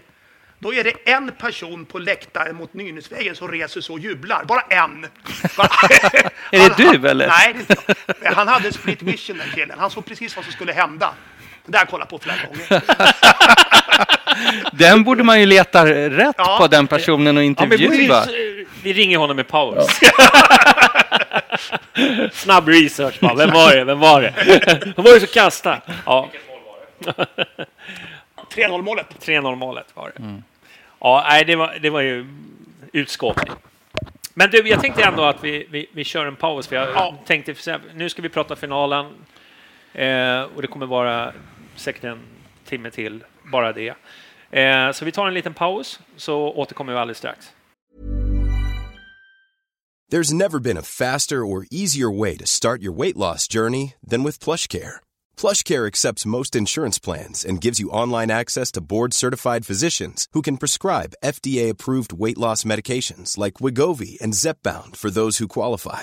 Take charge of your health and speak with a board-certified physician about a weight loss plan that's right for you. Get started today at plushcare.com/weightloss. That's plushcare.com/weightloss. plushcare.com/weightloss. This is Paige, the co-host of Giggly Squad, and I want to tell you about a company that I've been loving, Olive & June. Olive & June gives you everything that you need for a salon-quality manicure in one box. And if you break it down, it really comes out to $2 a manicure, which is absolutely insane. It's also so easy to get salon-worthy nails at home with Olive & June. The difference between how your nails used to look when you did them yourself and now with the Mani system is a complete game changer. The best thing about Olive & June, too, is it's a quick dry. Dries in about 1 minute, lasts for 5 days, and full coverage in up to 1 to 2 coats. Visit oliveandjune.com/perfectmani20 for 20% off your first system. That's oliveandjune.com/perfectmani20 for 20% off your first system. Mom deserves the best, and there's no better place to shop for Mother's Day than Whole Foods Market. They're your destination for unbeatable savings, from premium gifts to show-stopping flowers and irresistible desserts. Start by saving 33% with Prime on all body care and candles. Then get a 15-stem bunch of tulips for just $9.99 each with Prime. Round out Mom's menu with festive rosé, irresistible berry chantilly cake, and more special treats. Come celebrate Mother's Day at Whole Foods Market.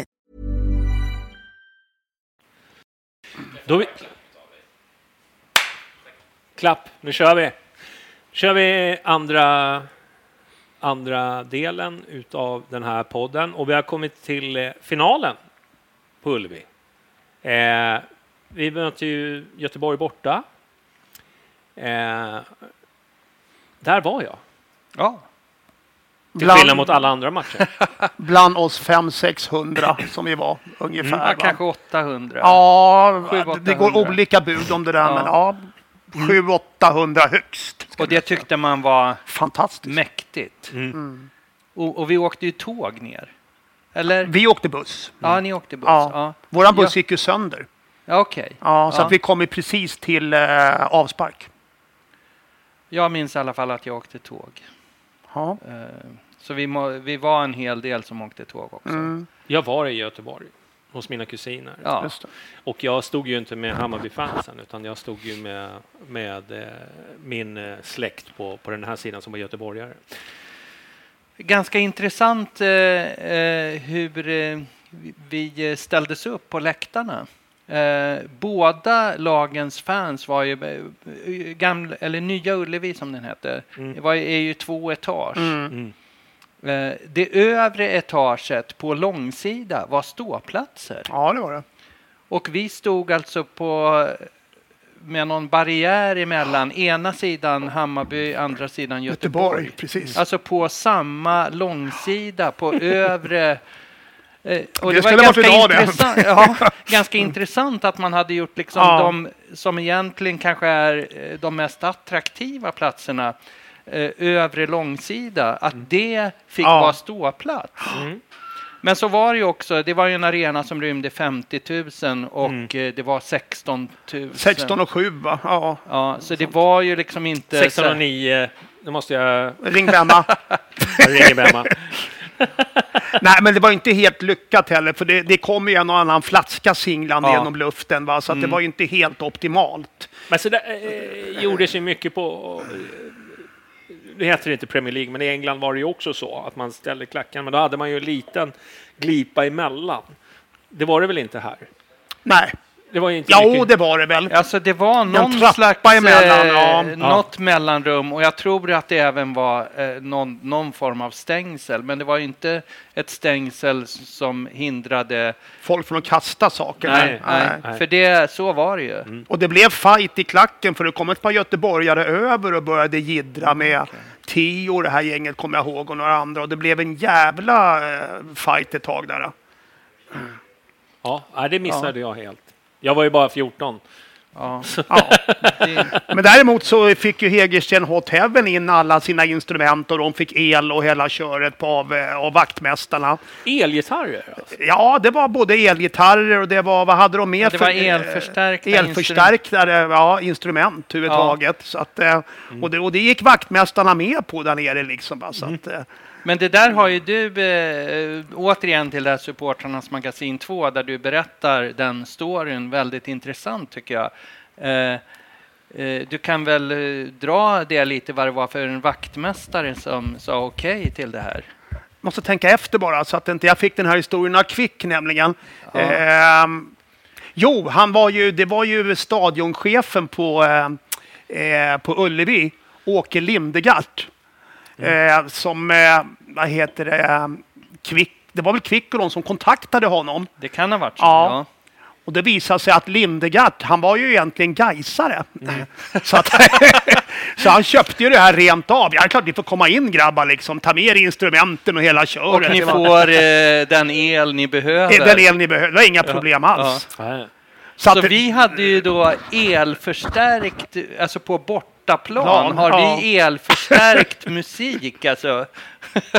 Och Håkan Sandberg och de här i Göteborg, de var så jävla förbannade. Jag snackade med Klasse Johansson bland annat. Han sa, det var sjukt. Han var så arg. Hur fan kan de på vår egen hemmaplan? Och så snackade jag med Glenn Hussein också. Men Glenn Hussein är ju världens skönaste snubbe. Det måste jag faktiskt slå ett slag för. Ja. Han är stenskön. Jag jagade ett tag, fick jag tag på honom. Och han sa ju det. Han har ju alltid gillat Hammarby också. Så när han är i Stockholm, då går han ut och dricker bärs med Hammarby. Han gillar inte AIK och Djurgårdare. Så att han är, men det är en bra kille. Och han sa det också att, vad fan, märkte efter ett tag, jag gick och sjöng. Det gick i huvudet liksom. Jag gick och nynna. Man nynnar ju med till slut. Det är klart man liksom, och jag tyckte inte det här var så jävla farligt, men jag vet att Ruben och Håkan Sandberg, Ruben Svensson backen då, och Håkan Sandberg, de var ju skitförbannade, sa han. Så att, men jag tyckte det var kul så. Ja, men det var ju verkligen helt sjukt. Jag som sagt, jag satt och kollade på matchen på Söderstadion, hur den ljudkuliss, att det var ju inte en tyst minut, och det var ju liksom hela tiden. Ja. Alltså som trumman är idag var ju de då. Alltså de satte ju prägen och tempot. Och... Men de var väl ändå ganska bra på att vara lite följsamma. Det var väl inte så att... Eller var det att de försökte ta ton och leda klacken? Eller var det inte liksom att när sångerna kom igång så förstärkte de? Eller I början var det ju så att, men sen så tog de sig lite mera ton efter resans gång, va? Ja. Och ville vara lite mer dominanta, men då tog ju folk ner dem lite grann helt enkelt. Det var ju folk som skulle stå med dem och spela, så vi fick sätta in liksom, ha folk som var vakter för att de inte skulle gå in i orkestern och spela. Och de var väl sammanlagt, sättningen var väl 8 eller 9, va? Ja, jag tror att det var så. Men alltså det här var ju en helt ny nivå på läktaren. Ja, det var det. Och det spreds ju, jag kommer ihåg man gick i skolorna och det var basketturneringar och grejer. Då var det ju liksom upp med liksom, alltså det här spreds ju som en löpeld på den här tiden. Det är liksom skolmästerskapen, då skulle det liksom upp med instrument på läktarna, och det liksom helt plötsligt så var det liksom alla skulle vara Bayern, eller inte Bayern, men samba. Samba. Det ska vara samba på läktaren. Ja, men på det sättet så påminner ju den här säsongen om 70 att liksom vi tog taktpinnen på något sätt som supportrar och visade ny väg. Exakt. Det var ett nytt hösten 70 skulle jag vilja säga på något sätt. Ja, det kan man faktiskt säga. Det var en utveckling av hela supporterkulturen. Ja, och det fick ju också enormt genomslag. Ja. Liksom medialt och så här. Alltså Bayern-fansen hyllades ju överallt. Precis. Men det började ju ändå med de här burkarna. Och sen kom den här idén. Ja. Alltså, för det blev ju ljud i källan även där. Men men ska vi steppa upp. Det blev ytterligare en nivå under slutspelet tyckte jag. Alltså, det var ju så var det. Det var ju verkligen och liksom ramserna som sjöngs, alltså, det var ju verkligen så att man ville dansa när man hörde det. För det är ju någonting man kan faktiskt sitta och lite som när man idag tittar på Boca Juniors eller liksom brasiliansk fotboll. Alltså man kan ju dra på den på en CD till exempel om du har det hemma och lyssna på det. Alltså du sitter hemma och bara njuter. För egentligen var det ingen superstämning från början det här året. Liksom. Det var det här vanliga sången och vi som alla ett gäng i klacken som drog igång. Så det var ingen superstämning på Söderstadion. Men det växte ju bättre vi blev. Så att det var lite medgångssång också kan man väl säga. Eller medgångsdrag. Tog vi det en nivå till? En nivå till, ja precis. Ja. Men den matchen då,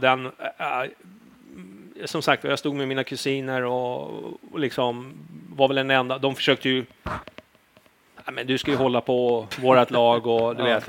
Men det var inga hårda ord där. Men det var ju en fantastisk match. Blåvitt var bra i första halvlek. De var riktigt bra. Och hade jävla massa chanser. Hade de innan Håkan Samba gjorde 1-0 där. Och då var vi riktigt illa ute ett tag. Riktigt illa ute. Men så kom det här 1-1 målet som Efraimsson precis innan paus bröstar in. Kom jävligt oväntat faktiskt. Vi hade inte skapat speciellt mycket. Ja, nej. Och så gör ju då var vi med liksom i matchen helt plötsligt. Och sen har de tryck på sig andra halvlek också. Jag vet att Glenn Hussein missar en nick som han sätter 9 gånger av 10 annars. Va? Så att, och sen kommer det här målet då. Tom Åhlund blev inbytt och spelar fram Gerhardsson. Som gör mål i 87. Vilken jävla mål. Alltså. Ja, han rullar in. Då var man ju helt galen. Och då blev man, det var ju totalt det var ju eufori. Men jag kommer ihåg efteråt så när vi gick till bussarna så var man ju givetvis alla var ju superglada, men jag fick inte fira riktigt för att vi var ett gäng som vi var ju bussledare och sånt, var bussvärdar. Och det blev bråk utanför bussarna. Det kom göteborgare dit och skulle boxas. Så att vi var tvungna att se till att det inte hände något värre. Sen var det lite småtråkigt. Småtråkig avslutning. Det hade varit bråk på läktaren också lite grann. Men de fick ju igen lite på hemmaplan. Ja, precis. Nej, det var inte som det är nu. Liksom. Det var inte firma mot firma. Liksom, utan det var ju lite små box bara. Men det var väl lite chock för Göteborg. För de hade väl vunnit UEFA-cupen strax innan. De var jättechockade över det här. De hade absolut inte väntat sig det här. Och så tittar man då. Nu har ju inte jag någon laguppställning på Göteborg, men det är ju inga duvungar. Nej. Det är ju liksom Hussein och det är Bröderna Holmgren och Glenn Strömberg. Det är ju ett bra lag de har. Sandberg var bra, fy fan. Dan Corneliusson. Är det någon mer som är... Jo. Ruben Svensson. Målvakten Wernersson. Ruben Svensson. Han gjorde ju sin hela deras lag på Söderstadion sen. Vilket var lite bittert, för vi återkommer till det. Men den här matchen, den tycker jag tycker ändå att vi var det bättre i laget nere i Göteborg. Eller tycker jag att vi snodde 3 poäng? Eller 2 poäng? Alltså Göteborg skapar ju de mesta chanserna, men vi höll spelet jävligt väl uppe. Särskilt då i andra halvlek när vi började äta oss tillbaka. Och det vet jag att Mats Wahlberg fick otroligt mycket cred för den här matchen. Att han tog över mittfältet i andra halvlek. Så att jag kan hålla med dig till viss mån, absolut. Helt orättvist var det inte. Nej. Det var det inte. Nej. Men man hade ju liksom inte tänkt den tanken. Nej. 1-1 var man ju supernöjd med. Man tänkte, fan ska det ta slut någon gång för helvete? Och så går han in och avgör. Så gör han det var ju vilken jävla hjälp han äger och sånt. Alltså. Alltså den tågresan hem. Alltså, det var lite det karneval. Det finns artikel på det där. Alltså då tidningarna, det var ju någon mötte upp oss. Alltså vi kom ju då, kan matchen ha varit en onsdag? Ja, det stämmer. Det var en onsdag. Och ni kom upp i nattåget hem. Vi åkte nattåget hem och kom på morgonen och tidningar mötte upp de hemvändande Hammarby-fansen. En bild på Kalle Moback, han kysser perrongen. Ja, så var det, va? Ja. Äntligen hemma i Stockholm. Ja, precis. Ja, men det är den känslan man får när man åker till Göteborg. Nej, men det var en speciell känsla ändå, tycker jag, efter den här matchen. Alltså jag var ju euforisk. Ja, det var jag med. Alltså man tog ju ut guldet i förskott. Precis som spelarna så tog man ut det i förskott. Ja. Alltså jag kan ju säga, jag hade ju köpt champagne. Ja, inte champagne. Jag köpte en flaska Pernod. Jag gillar Pernod på den tiden. Så Pernod? Ja. Så du firar med Pernod? Ja. Jaha. Ja, det är Millwall. Ja, det låter som en Rosita ungefär.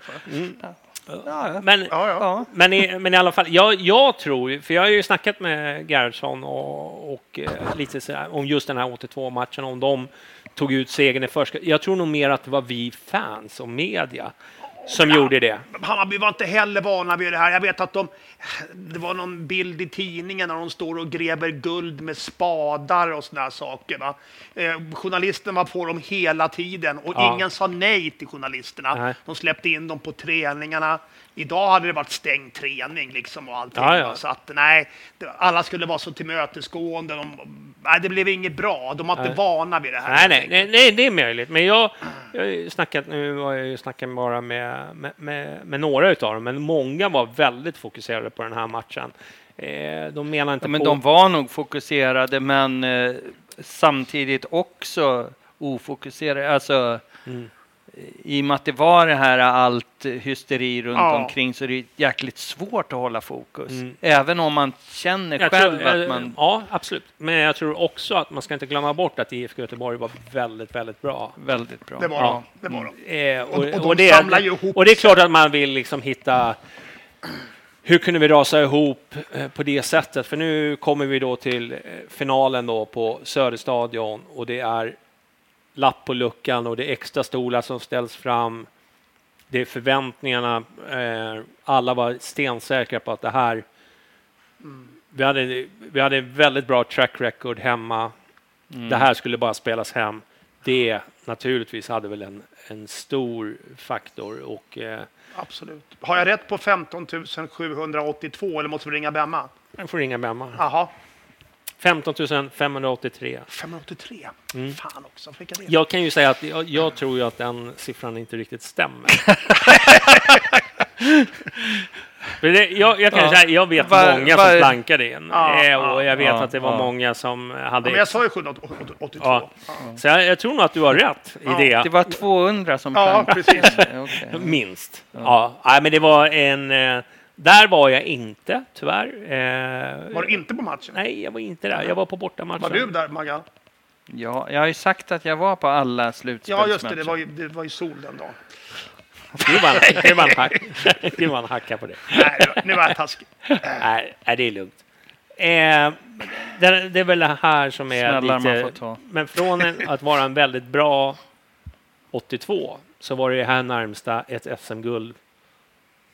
Vi hamnade på många, många år. Ja, det var det ju. Så här nära har vi ju aldrig varit. Alltså man trodde ju lite då att det skulle fortsätta liksom. Vi var ju... 84 var vi jättenära.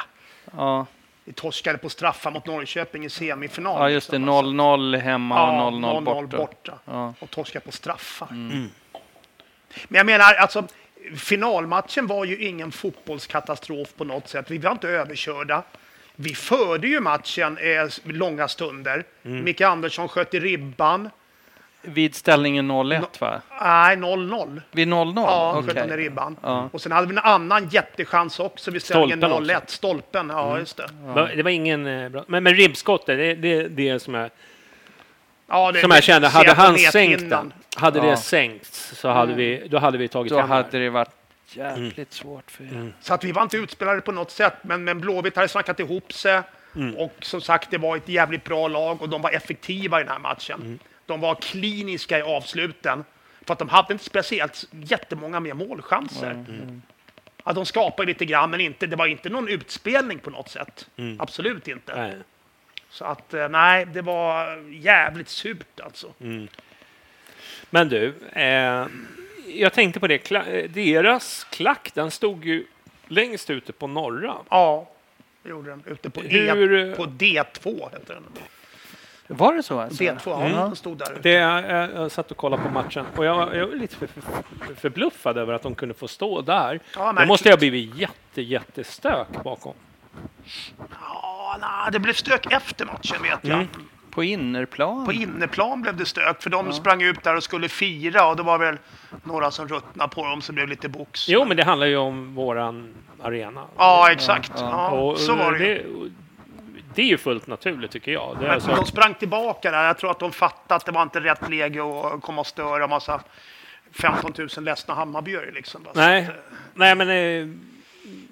men det är också reflekterat över den här planstormningen som blev efter matchen. Det var ju ändå liksom, vi hade förlorat ett SM-guld, men jag tror många var ändå stolta. Ja, absolut. Så var det faktiskt. Det var och sången fortsatte ju. Alltså, fast vi hade förlorat. Jag orkade inte sjunga, jag gick hem. Jag var jätteledsen. Men många kände nog liksom att det här, nu har vi skapat någonting. Ja, men just det. Att vi som fans hade ju anledning att vara stolta. Eller vi var stolta över vårt lag. Också såklart. Och sen får man inte glömma att tyvärr så var det ju så att det var ju en del hype-bajare där också som inte brukade gå på matcherna överhuvudtaget. Vi hade ju inte 15 500 på Söderstadion. Nej, och så här stor klack hade vi ju inte någon gång under, det var ju, under slutspelet. Jag kollade lite så här, liksom, för vi brukar ha 1 sekund, 2 sekunder, 3. Sen brukar det liksom vara lugnt, men det var ju klack. Precis, hela vägen, ja. Fantastiskt. För det kommer jag ihåg när jag kom upp på Söderstadion. Vi hade ju särskilda platser vi stod på då liksom. Men när jag kom upp 45 minuter innan, då var det ju fullt. Hela E1 i princip. Och det hade det aldrig varit innan liksom. Och massor med människor man inte kände igen som var där liksom. Så att, det var lite märkligt. Men det blir ju ofta så. Alltså man ska inte dissa dem. Nej, absolut inte. Dels så tror jag att det är lite som nu, att det är, alltså nu plötsligt är vi ju 20-25 000 på matcherna. Ja. Vad var de när vi var skit? De fick ju inte plats på Söderstadion. Nej, alltså det är väldigt många som har gått liksom någon gång i sitt liv och återvänder. Alltså, och dessutom så behövs det ju liksom påfyllning av fans men så också. Är det så, men det var i alla fall det var lite sån här pungspark kan vi säga. Ja, det blev det ju. Absolut. Så det är lite tråkigt avslut. Jag tycker liksom också man känner ju liksom framförallt Kenta Olsson känner jag liksom att han kunde få liksom få det på kunde få vinna någonting. Ja. Kenta var ju inte med i finalen. Nej. Jo, men han hoppade in va? Jo, jag tror han gjorde det. Så gjorde han sista 10? Ja, jag har sett matchen i repris. Så det är lite fusk för mig. Men han var inte med på Ullevi i alla fall. Nej, det var han inte. Men han hoppade in sista 15 tror jag. Och jag kände väl kanske att det avslutet kunde man väl ändå ha fått. Exakt. Men som vi sa nu, vi pratade, jag visste inte om den här med bortaregeln, det var i Europa, och när de gör 3-0 så är det ju över. Då är det över. Hade inte spelat och det målet kommer i 46 minuten, ser jag när jag tittar ner i mina papper. Sen spelar Blåvitt bara av matchen, och det var man ju bra på. Även om Uffe gör målet på frispark. Ja, det var absolut inte roligt. Hur ska vi komma ur det här? Nu har vi inte roligt här. Alltså. Nej, men det är som Maggan säger, att just det här jävla året, då ska det finnas lag som är liksom bland de bästa i Europa. Just när vi är som bäst. Annars hade vi sopat den här jävla serien. Alltså vi spelade ju, när vi spelade bra fotboll, då spelade vi fan världsfotboll. Det var så jävla bra fotboll. Det är nu i höstas som kan mäta sig med den fotbollen. Jag säger så här, det här laget är i olika tider, man ska inte jämföra egentligen.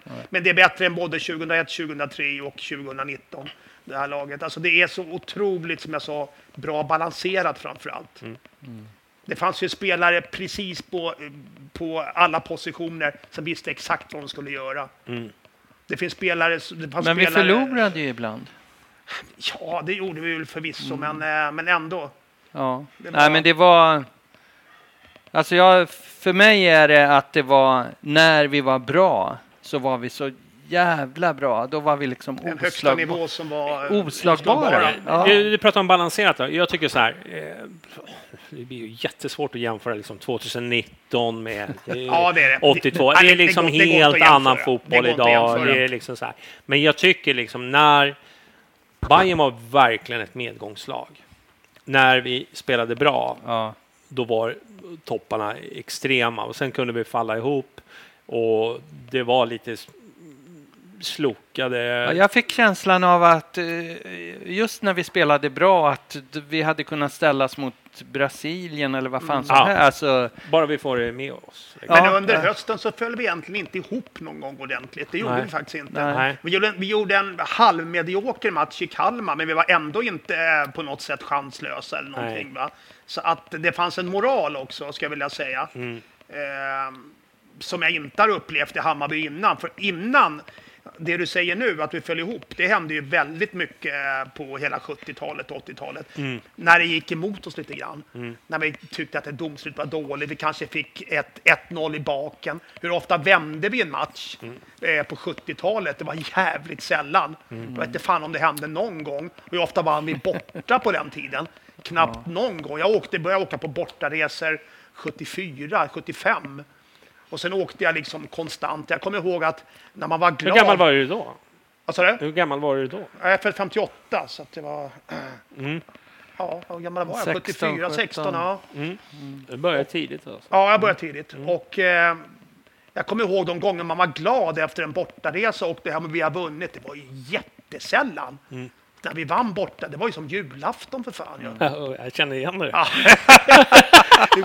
vi var ju så jävla bra hemmalag alltså. Det var... 93 mot Landskrona. Ja, just det. Nej, 94 var det. 94, i Allsvenskan. Herregud, man var så jävla lycklig av att vinna. Precis. Det enda ni dricker i Vichy Nouveau. Du, jag tänkte bara så här, reflektera, vi har ju tittat, nu förlorar vi. Det var ändå ganska bra stämning efteråt. Jag vet att du personligen var väldigt ledsen, men det var någonting där. Som hände? Ja. Ja, det var det. Ja. Men jag kände liksom att... Men tog vi med oss det ordentligt? Va? Det är det jag sitter och funderar på. Jag menar, det som hände inom Hammarby fotboll då, det var ju att vi fortsatte den här banan. Vi åker ut i kvarten 83, vi går till semi 84. Vi spelar mot Köln 85 i UEFA-cupen. Och sen började pengarna ta slut. Vi säljer Micke Andersson exempelvis till Göteborg 85. Vilket vi aldrig glömmer. Vi glömmer vi aldrig. Nej, för helvete. Inte mitt uppe i UEFA. Det var alltså man fick reda på det. Det var ju då när man var på väg hem från Köln. Det var ju då hatet mot Göteborg exploderade. I alla fall för mig. Det var ju då man började känna, vad fan ska ni hålla på och fucka med oss? Ja. Alltså, det är okej liksom, och liksom mellan säsongen. Anders Bernmar. Ja, just det. Det var en... Men det var där började gå ut för. Och så de här spelarna som vi hade, som den här stommen som hade varit det här laget i slutet på 70 och början på 80, började bli gamla. Började bli skadade, en del blev proffs och de försvann och ersattes inte överhuvudtaget. Va? Så att det var en utförsbacke helt enkelt. Men där kände jag liksom att vi liksom inte tog vara på chansen, för vi hade chansen 82. Efter 82. Alla ville ju spela i Hammarby. Exakt. För det var ingen snack. För jag märkte det på liksom fokuset på media. Det var ju liksom så här, man såg kamerorna de fotar ju mer klackbilder än vad de gjorde själva matchbilder. För så här har vi någonting. Vad är det som händer? Det var bara liksom supportrarna. Det var liksom Bayern var... Men har ni tänkt på att vi har samma lyskraft idag? Just? Ingenting har förändrats egentligen. Nej. Men alltså... grunden. Nej, precis. Men vi tog inte den chansen. Nej.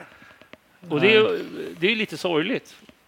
Det är sorgligt. Ja. Det är jättesorgligt. Och där har vi kunnat bli taget. Men det har väl med vårt arv att göra, har det inte det? Alltså, redan på den tiden hade ju Djurgården var ju näringslivets klubb på ett helt annat sätt. Alltså vi hade ju Klacksparkens vänner typen. Alltså vi har väldigt mycket plåtfirmor och hantverkare. Alltså vi hade den typen av supportrar. Så är det. Eller sponsorer. Som också var supportrar kan man säga. Alltså vi hade inte det där nätverket med att känna liksom storföretagare. Så vi hade ju inte riktigt de förutsättningarna. Vi var fortfarande genuin arbetarklubb. Ja, det var ju. Det kan man faktiskt säga att det var. Så var det faktiskt. Det var... Även om det har försvunnit lite grann idag så finns det faktiskt fortfarande någonstans kvar i grunden. Men det tycker jag. Jag ser ju vippen gå förbi. Det är mycket knegarbrallor ändå. Knegarbrallor. Liksom som går förbi. Även fast det säkert finns, det är ju lite mer blandat idag än vad det var då. Kan jag tänka mig. Men det är samma i bandyn också. Så att, ja, absolut. Alltså jag var ju på... ett av derbyna förra året. Ett av Djurgårdsderbyna. Bortamatchen mot Djurgården. Ja, då var jag där du brukar sitta ungefär. Och alltså mot, vad blir det? Östra läktaren på nya Söderstadion.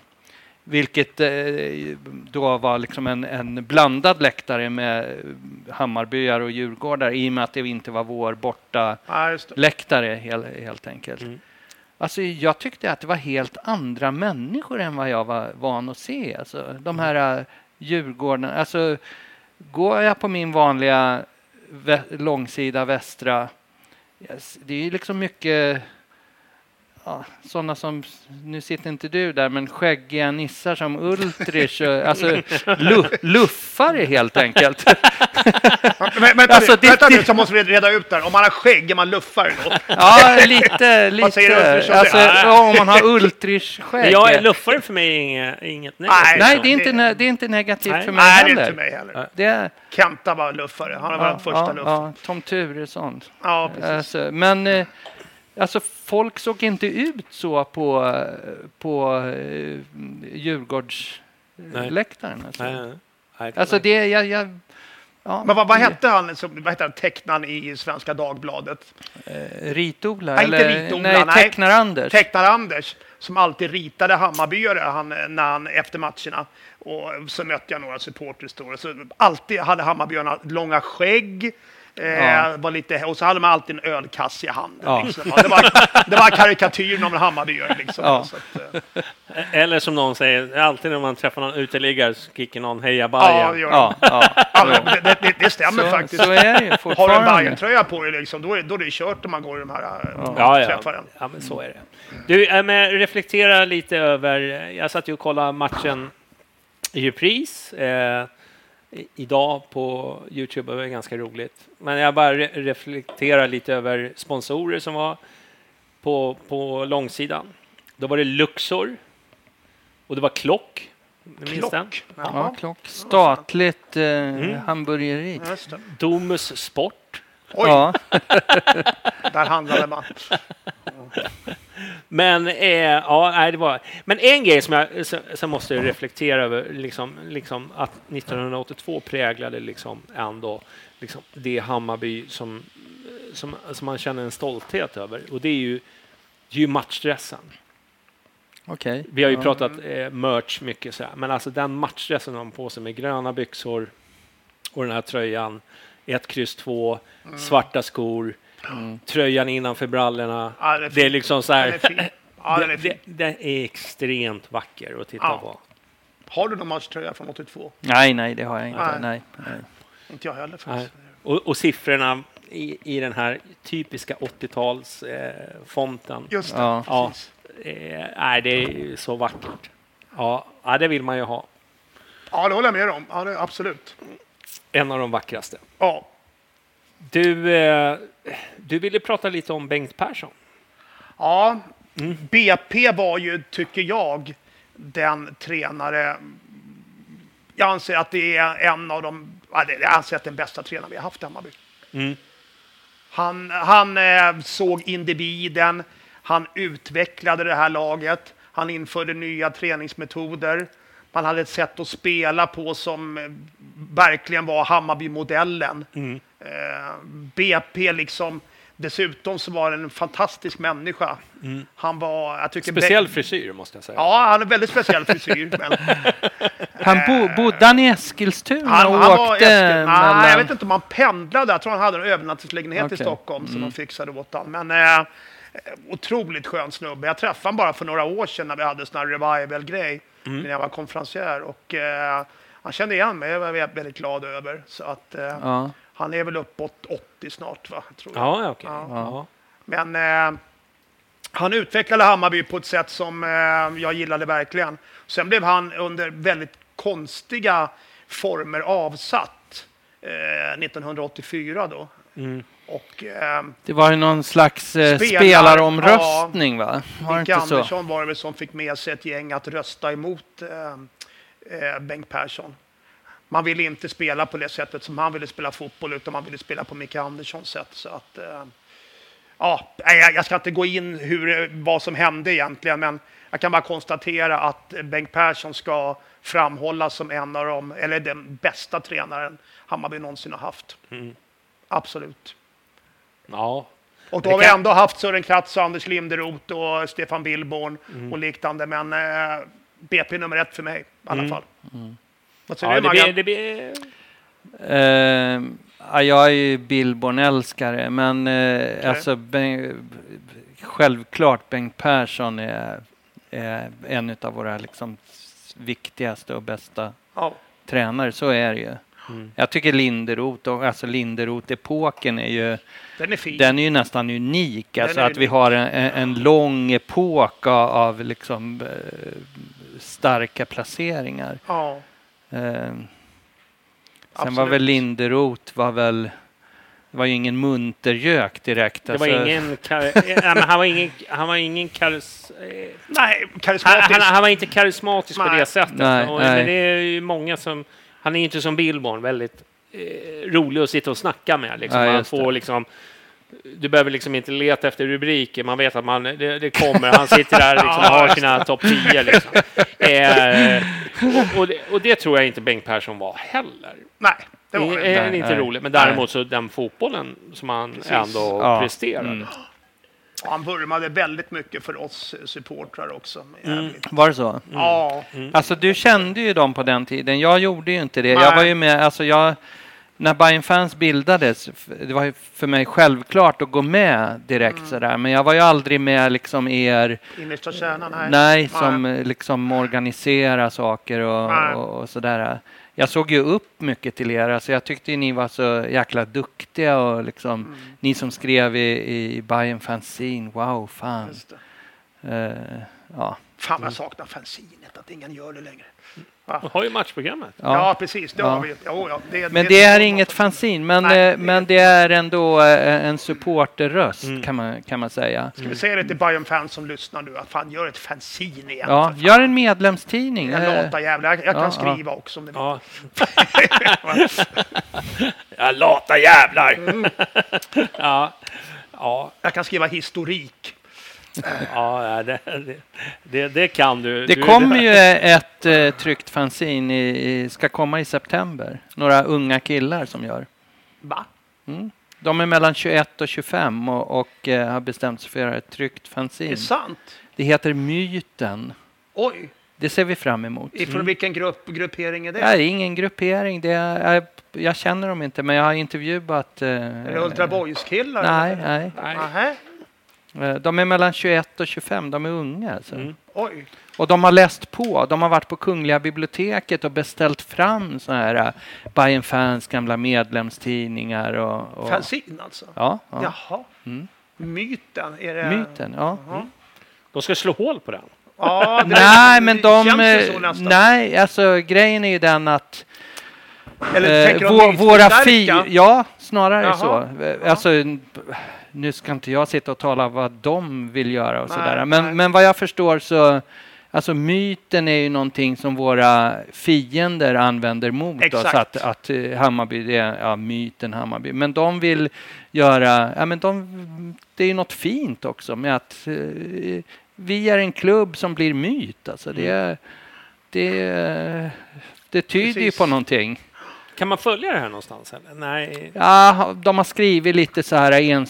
Alltså, jag följer ju inte Instagram, men jag tror att de har någon Instagram och enstaka nedslag på Facebook. Men de har lovat att det kommer ett tryckt fanzine. Är det några kända klackprofiler? Eller? Alltså jag är för gammal för att känna liksom 20-åringar. Så. Du är för gammal. Jag tänkte att Ultri känner dem, han är lite yngre. Ja, jo. Kontakta mig bara så ska jag sprida den. Du, vi har ju pratat lite om det här med musiken på läktaren och så. Men jag tänkte ändå så här, samba och Bayern. Det blev ju något synonymt med det. Det blev det. Men alltså det är ju liksom ingenting nytt egentligen. Liksom jag bara tänkte så här, jag vet ju att liksom våran Nacka till exempel hade ju lite samba. Ja, just det. Så det är ju liksom ingenting nytt. Är det som... Precis. Nej, jag vet inte. Det handlar väl mycket om sätt att spela fotboll på. Det var väl därför det här med samban växte. Särskilt då efter Italien-VM då 82. Så blev det väl att offensiv fotboll, rolig fotboll, snabb fotboll var synonymt med samba på något sätt.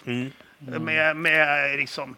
Och så kom det draget igång med både italienare och brasilianare som hade ett jävla läktartryck under det här VM. Va? Det var väl så det började växa lite grann. Så att, och samba-fotboll blev ju ett uttryck efter det här som till och med kom med i Saul. Liksom, va? Så att det var väl, Alltså några år innan så beskrevs ju Göteborgs fotboll som champagnefotboll. Champagne, just det. Faktiskt, så... Medan Malmös var robotfotboll. Så det var tvära kast där.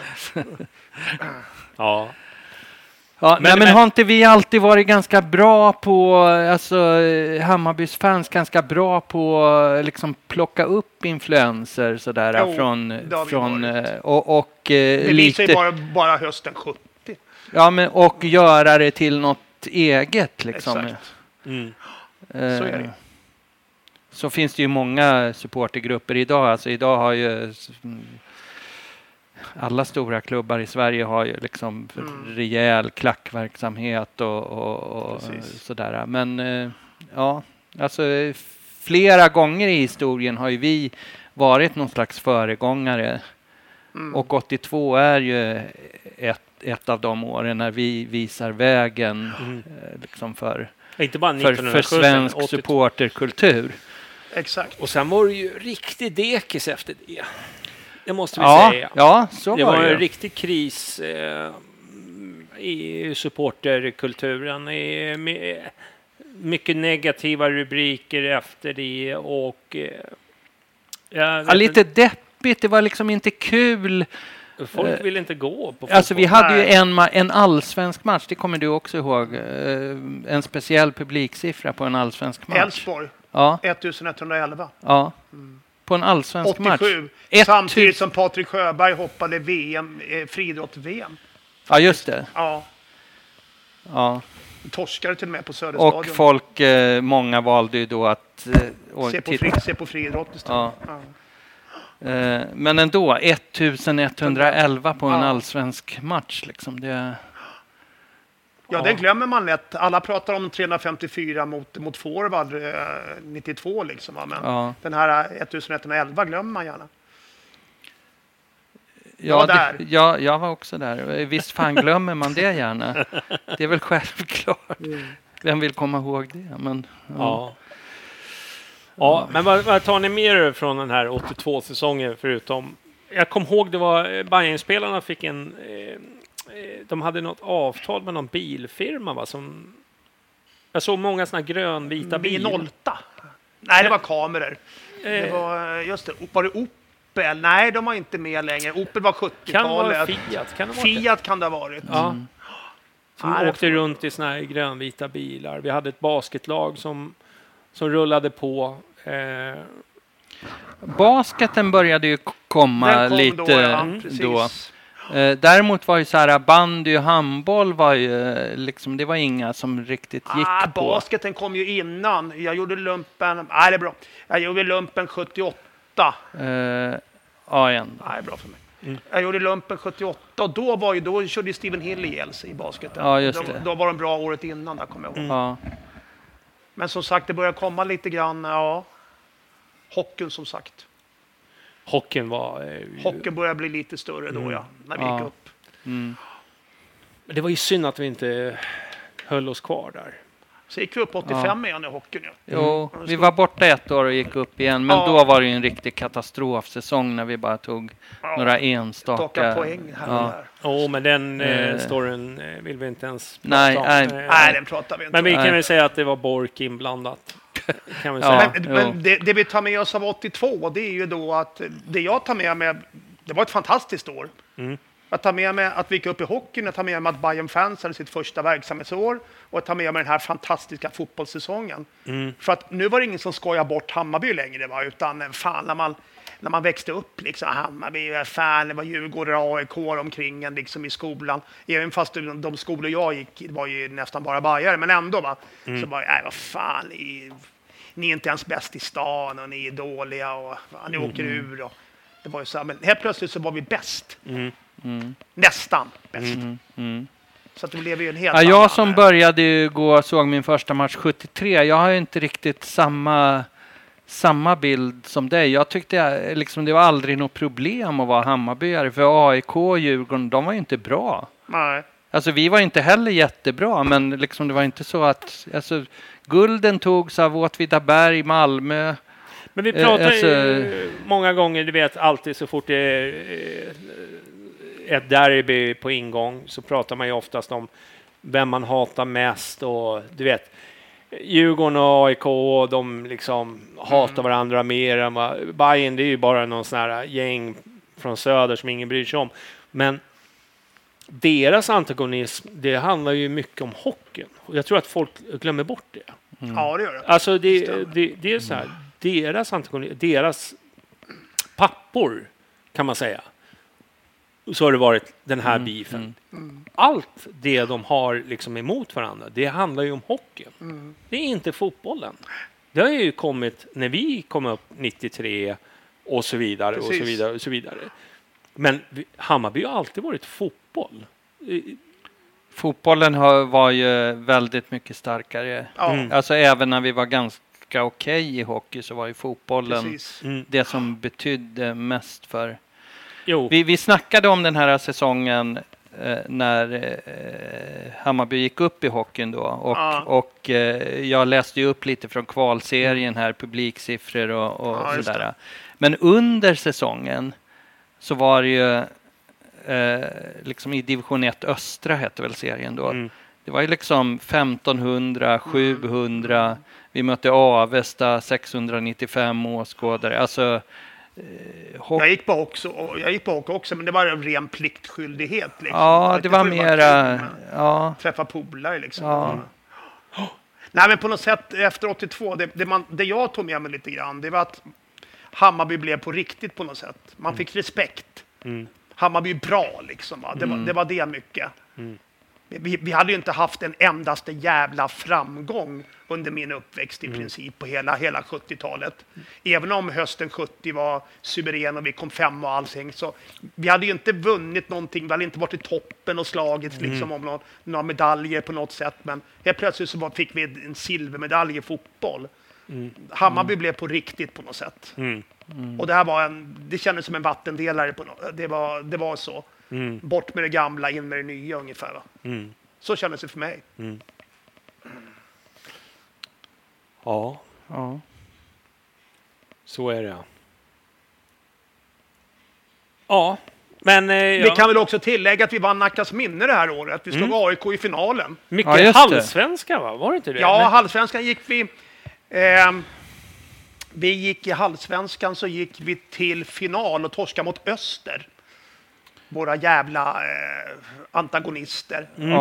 Vi vann väl i en semifinal mot Kalmar, tror jag, med 3-0 eller någonting. Fan vad du minns. Alltså, jag har skrivit ut det här också. Ullevi, Skandinavium. Jag var där faktiskt.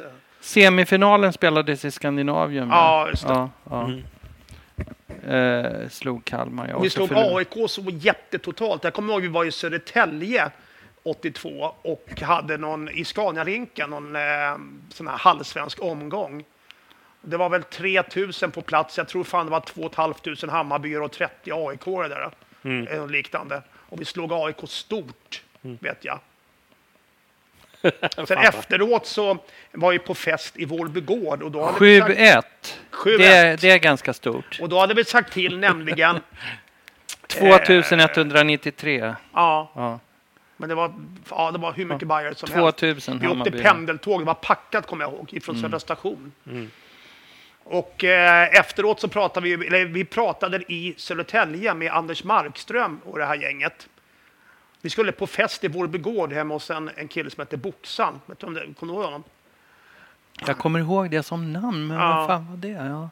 Så det var en Bajenfest. Det var Jonny, Kravall-Jonny och Åke. Alla de här var där. Och sen då sa vi åt, Markström, det var lördag, att fan, ta med ett gäng av spelarna och kom förbi. Så han fick adressen. Tänkte, han kommer aldrig komma. Nej. Så här, 9:30 på kvällen så ringer det på dörren. Då står Anders Markström där, och så hade han väl en kille som heter Poppen med sig, Per-Anders Andersson. Han spelar band i Bayern också. Han var med i A-laget där året. Och så undrar jag om inte Klasse Johansson var med också. Det var ett gäng i alla fall som kom in på festen.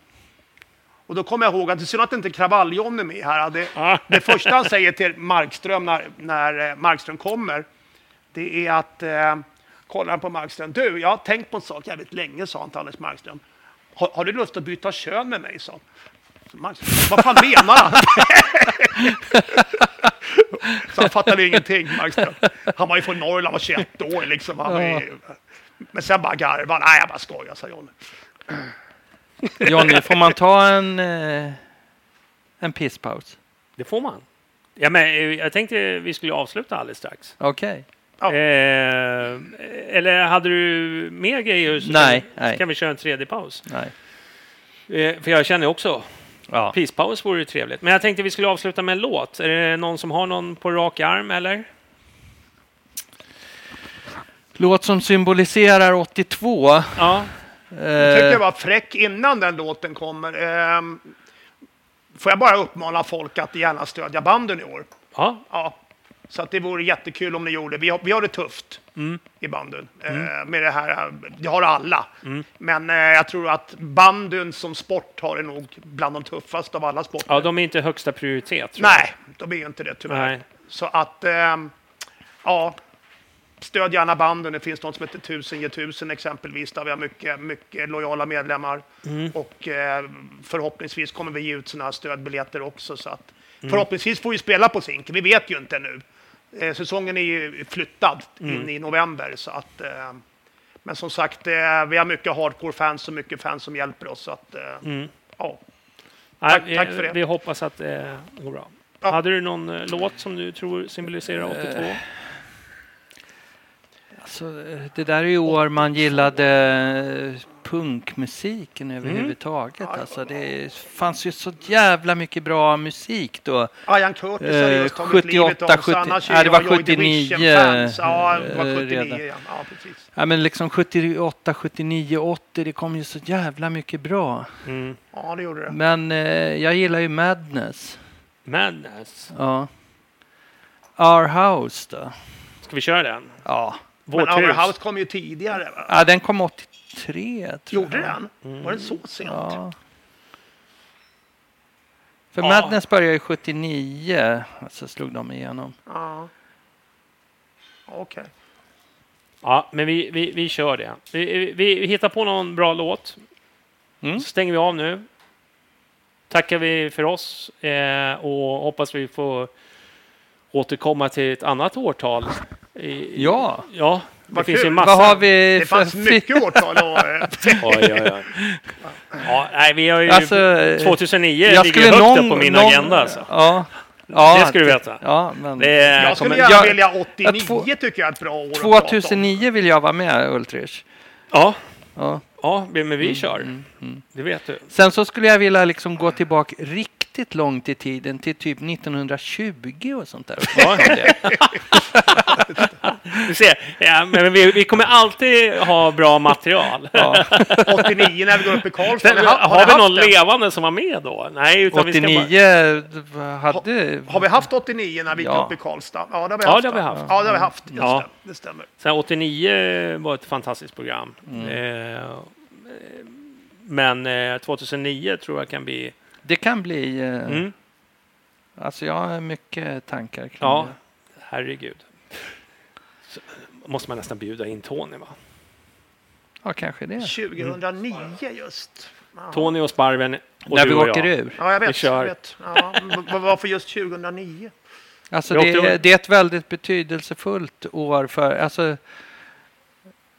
det kanske vi ska ta i den podden. Ja. Men grejen är den att det året sådde frön. Okay. Alltså efter det hade vi 5 år i Superettan när vi byggde oss så jävla starka. Ja. Intressant. Vi avslutar i alla fall. Det kommer någon låt. Vi får se vad det blir. Jag luskar ut någonting. Jag tänkte inte alls på det. Men så är det. Vi hörs nästa måndag och då pratar vi förmodligen Göteborg borta och sånt. Ja, men det har varit, om det är på en måndag så har det varit ytterligare en match. Göteborg borta och sen Helsingborg. Härliga 6 poäng ska vi prata om på måndag. Bra, vi hörs. Hej!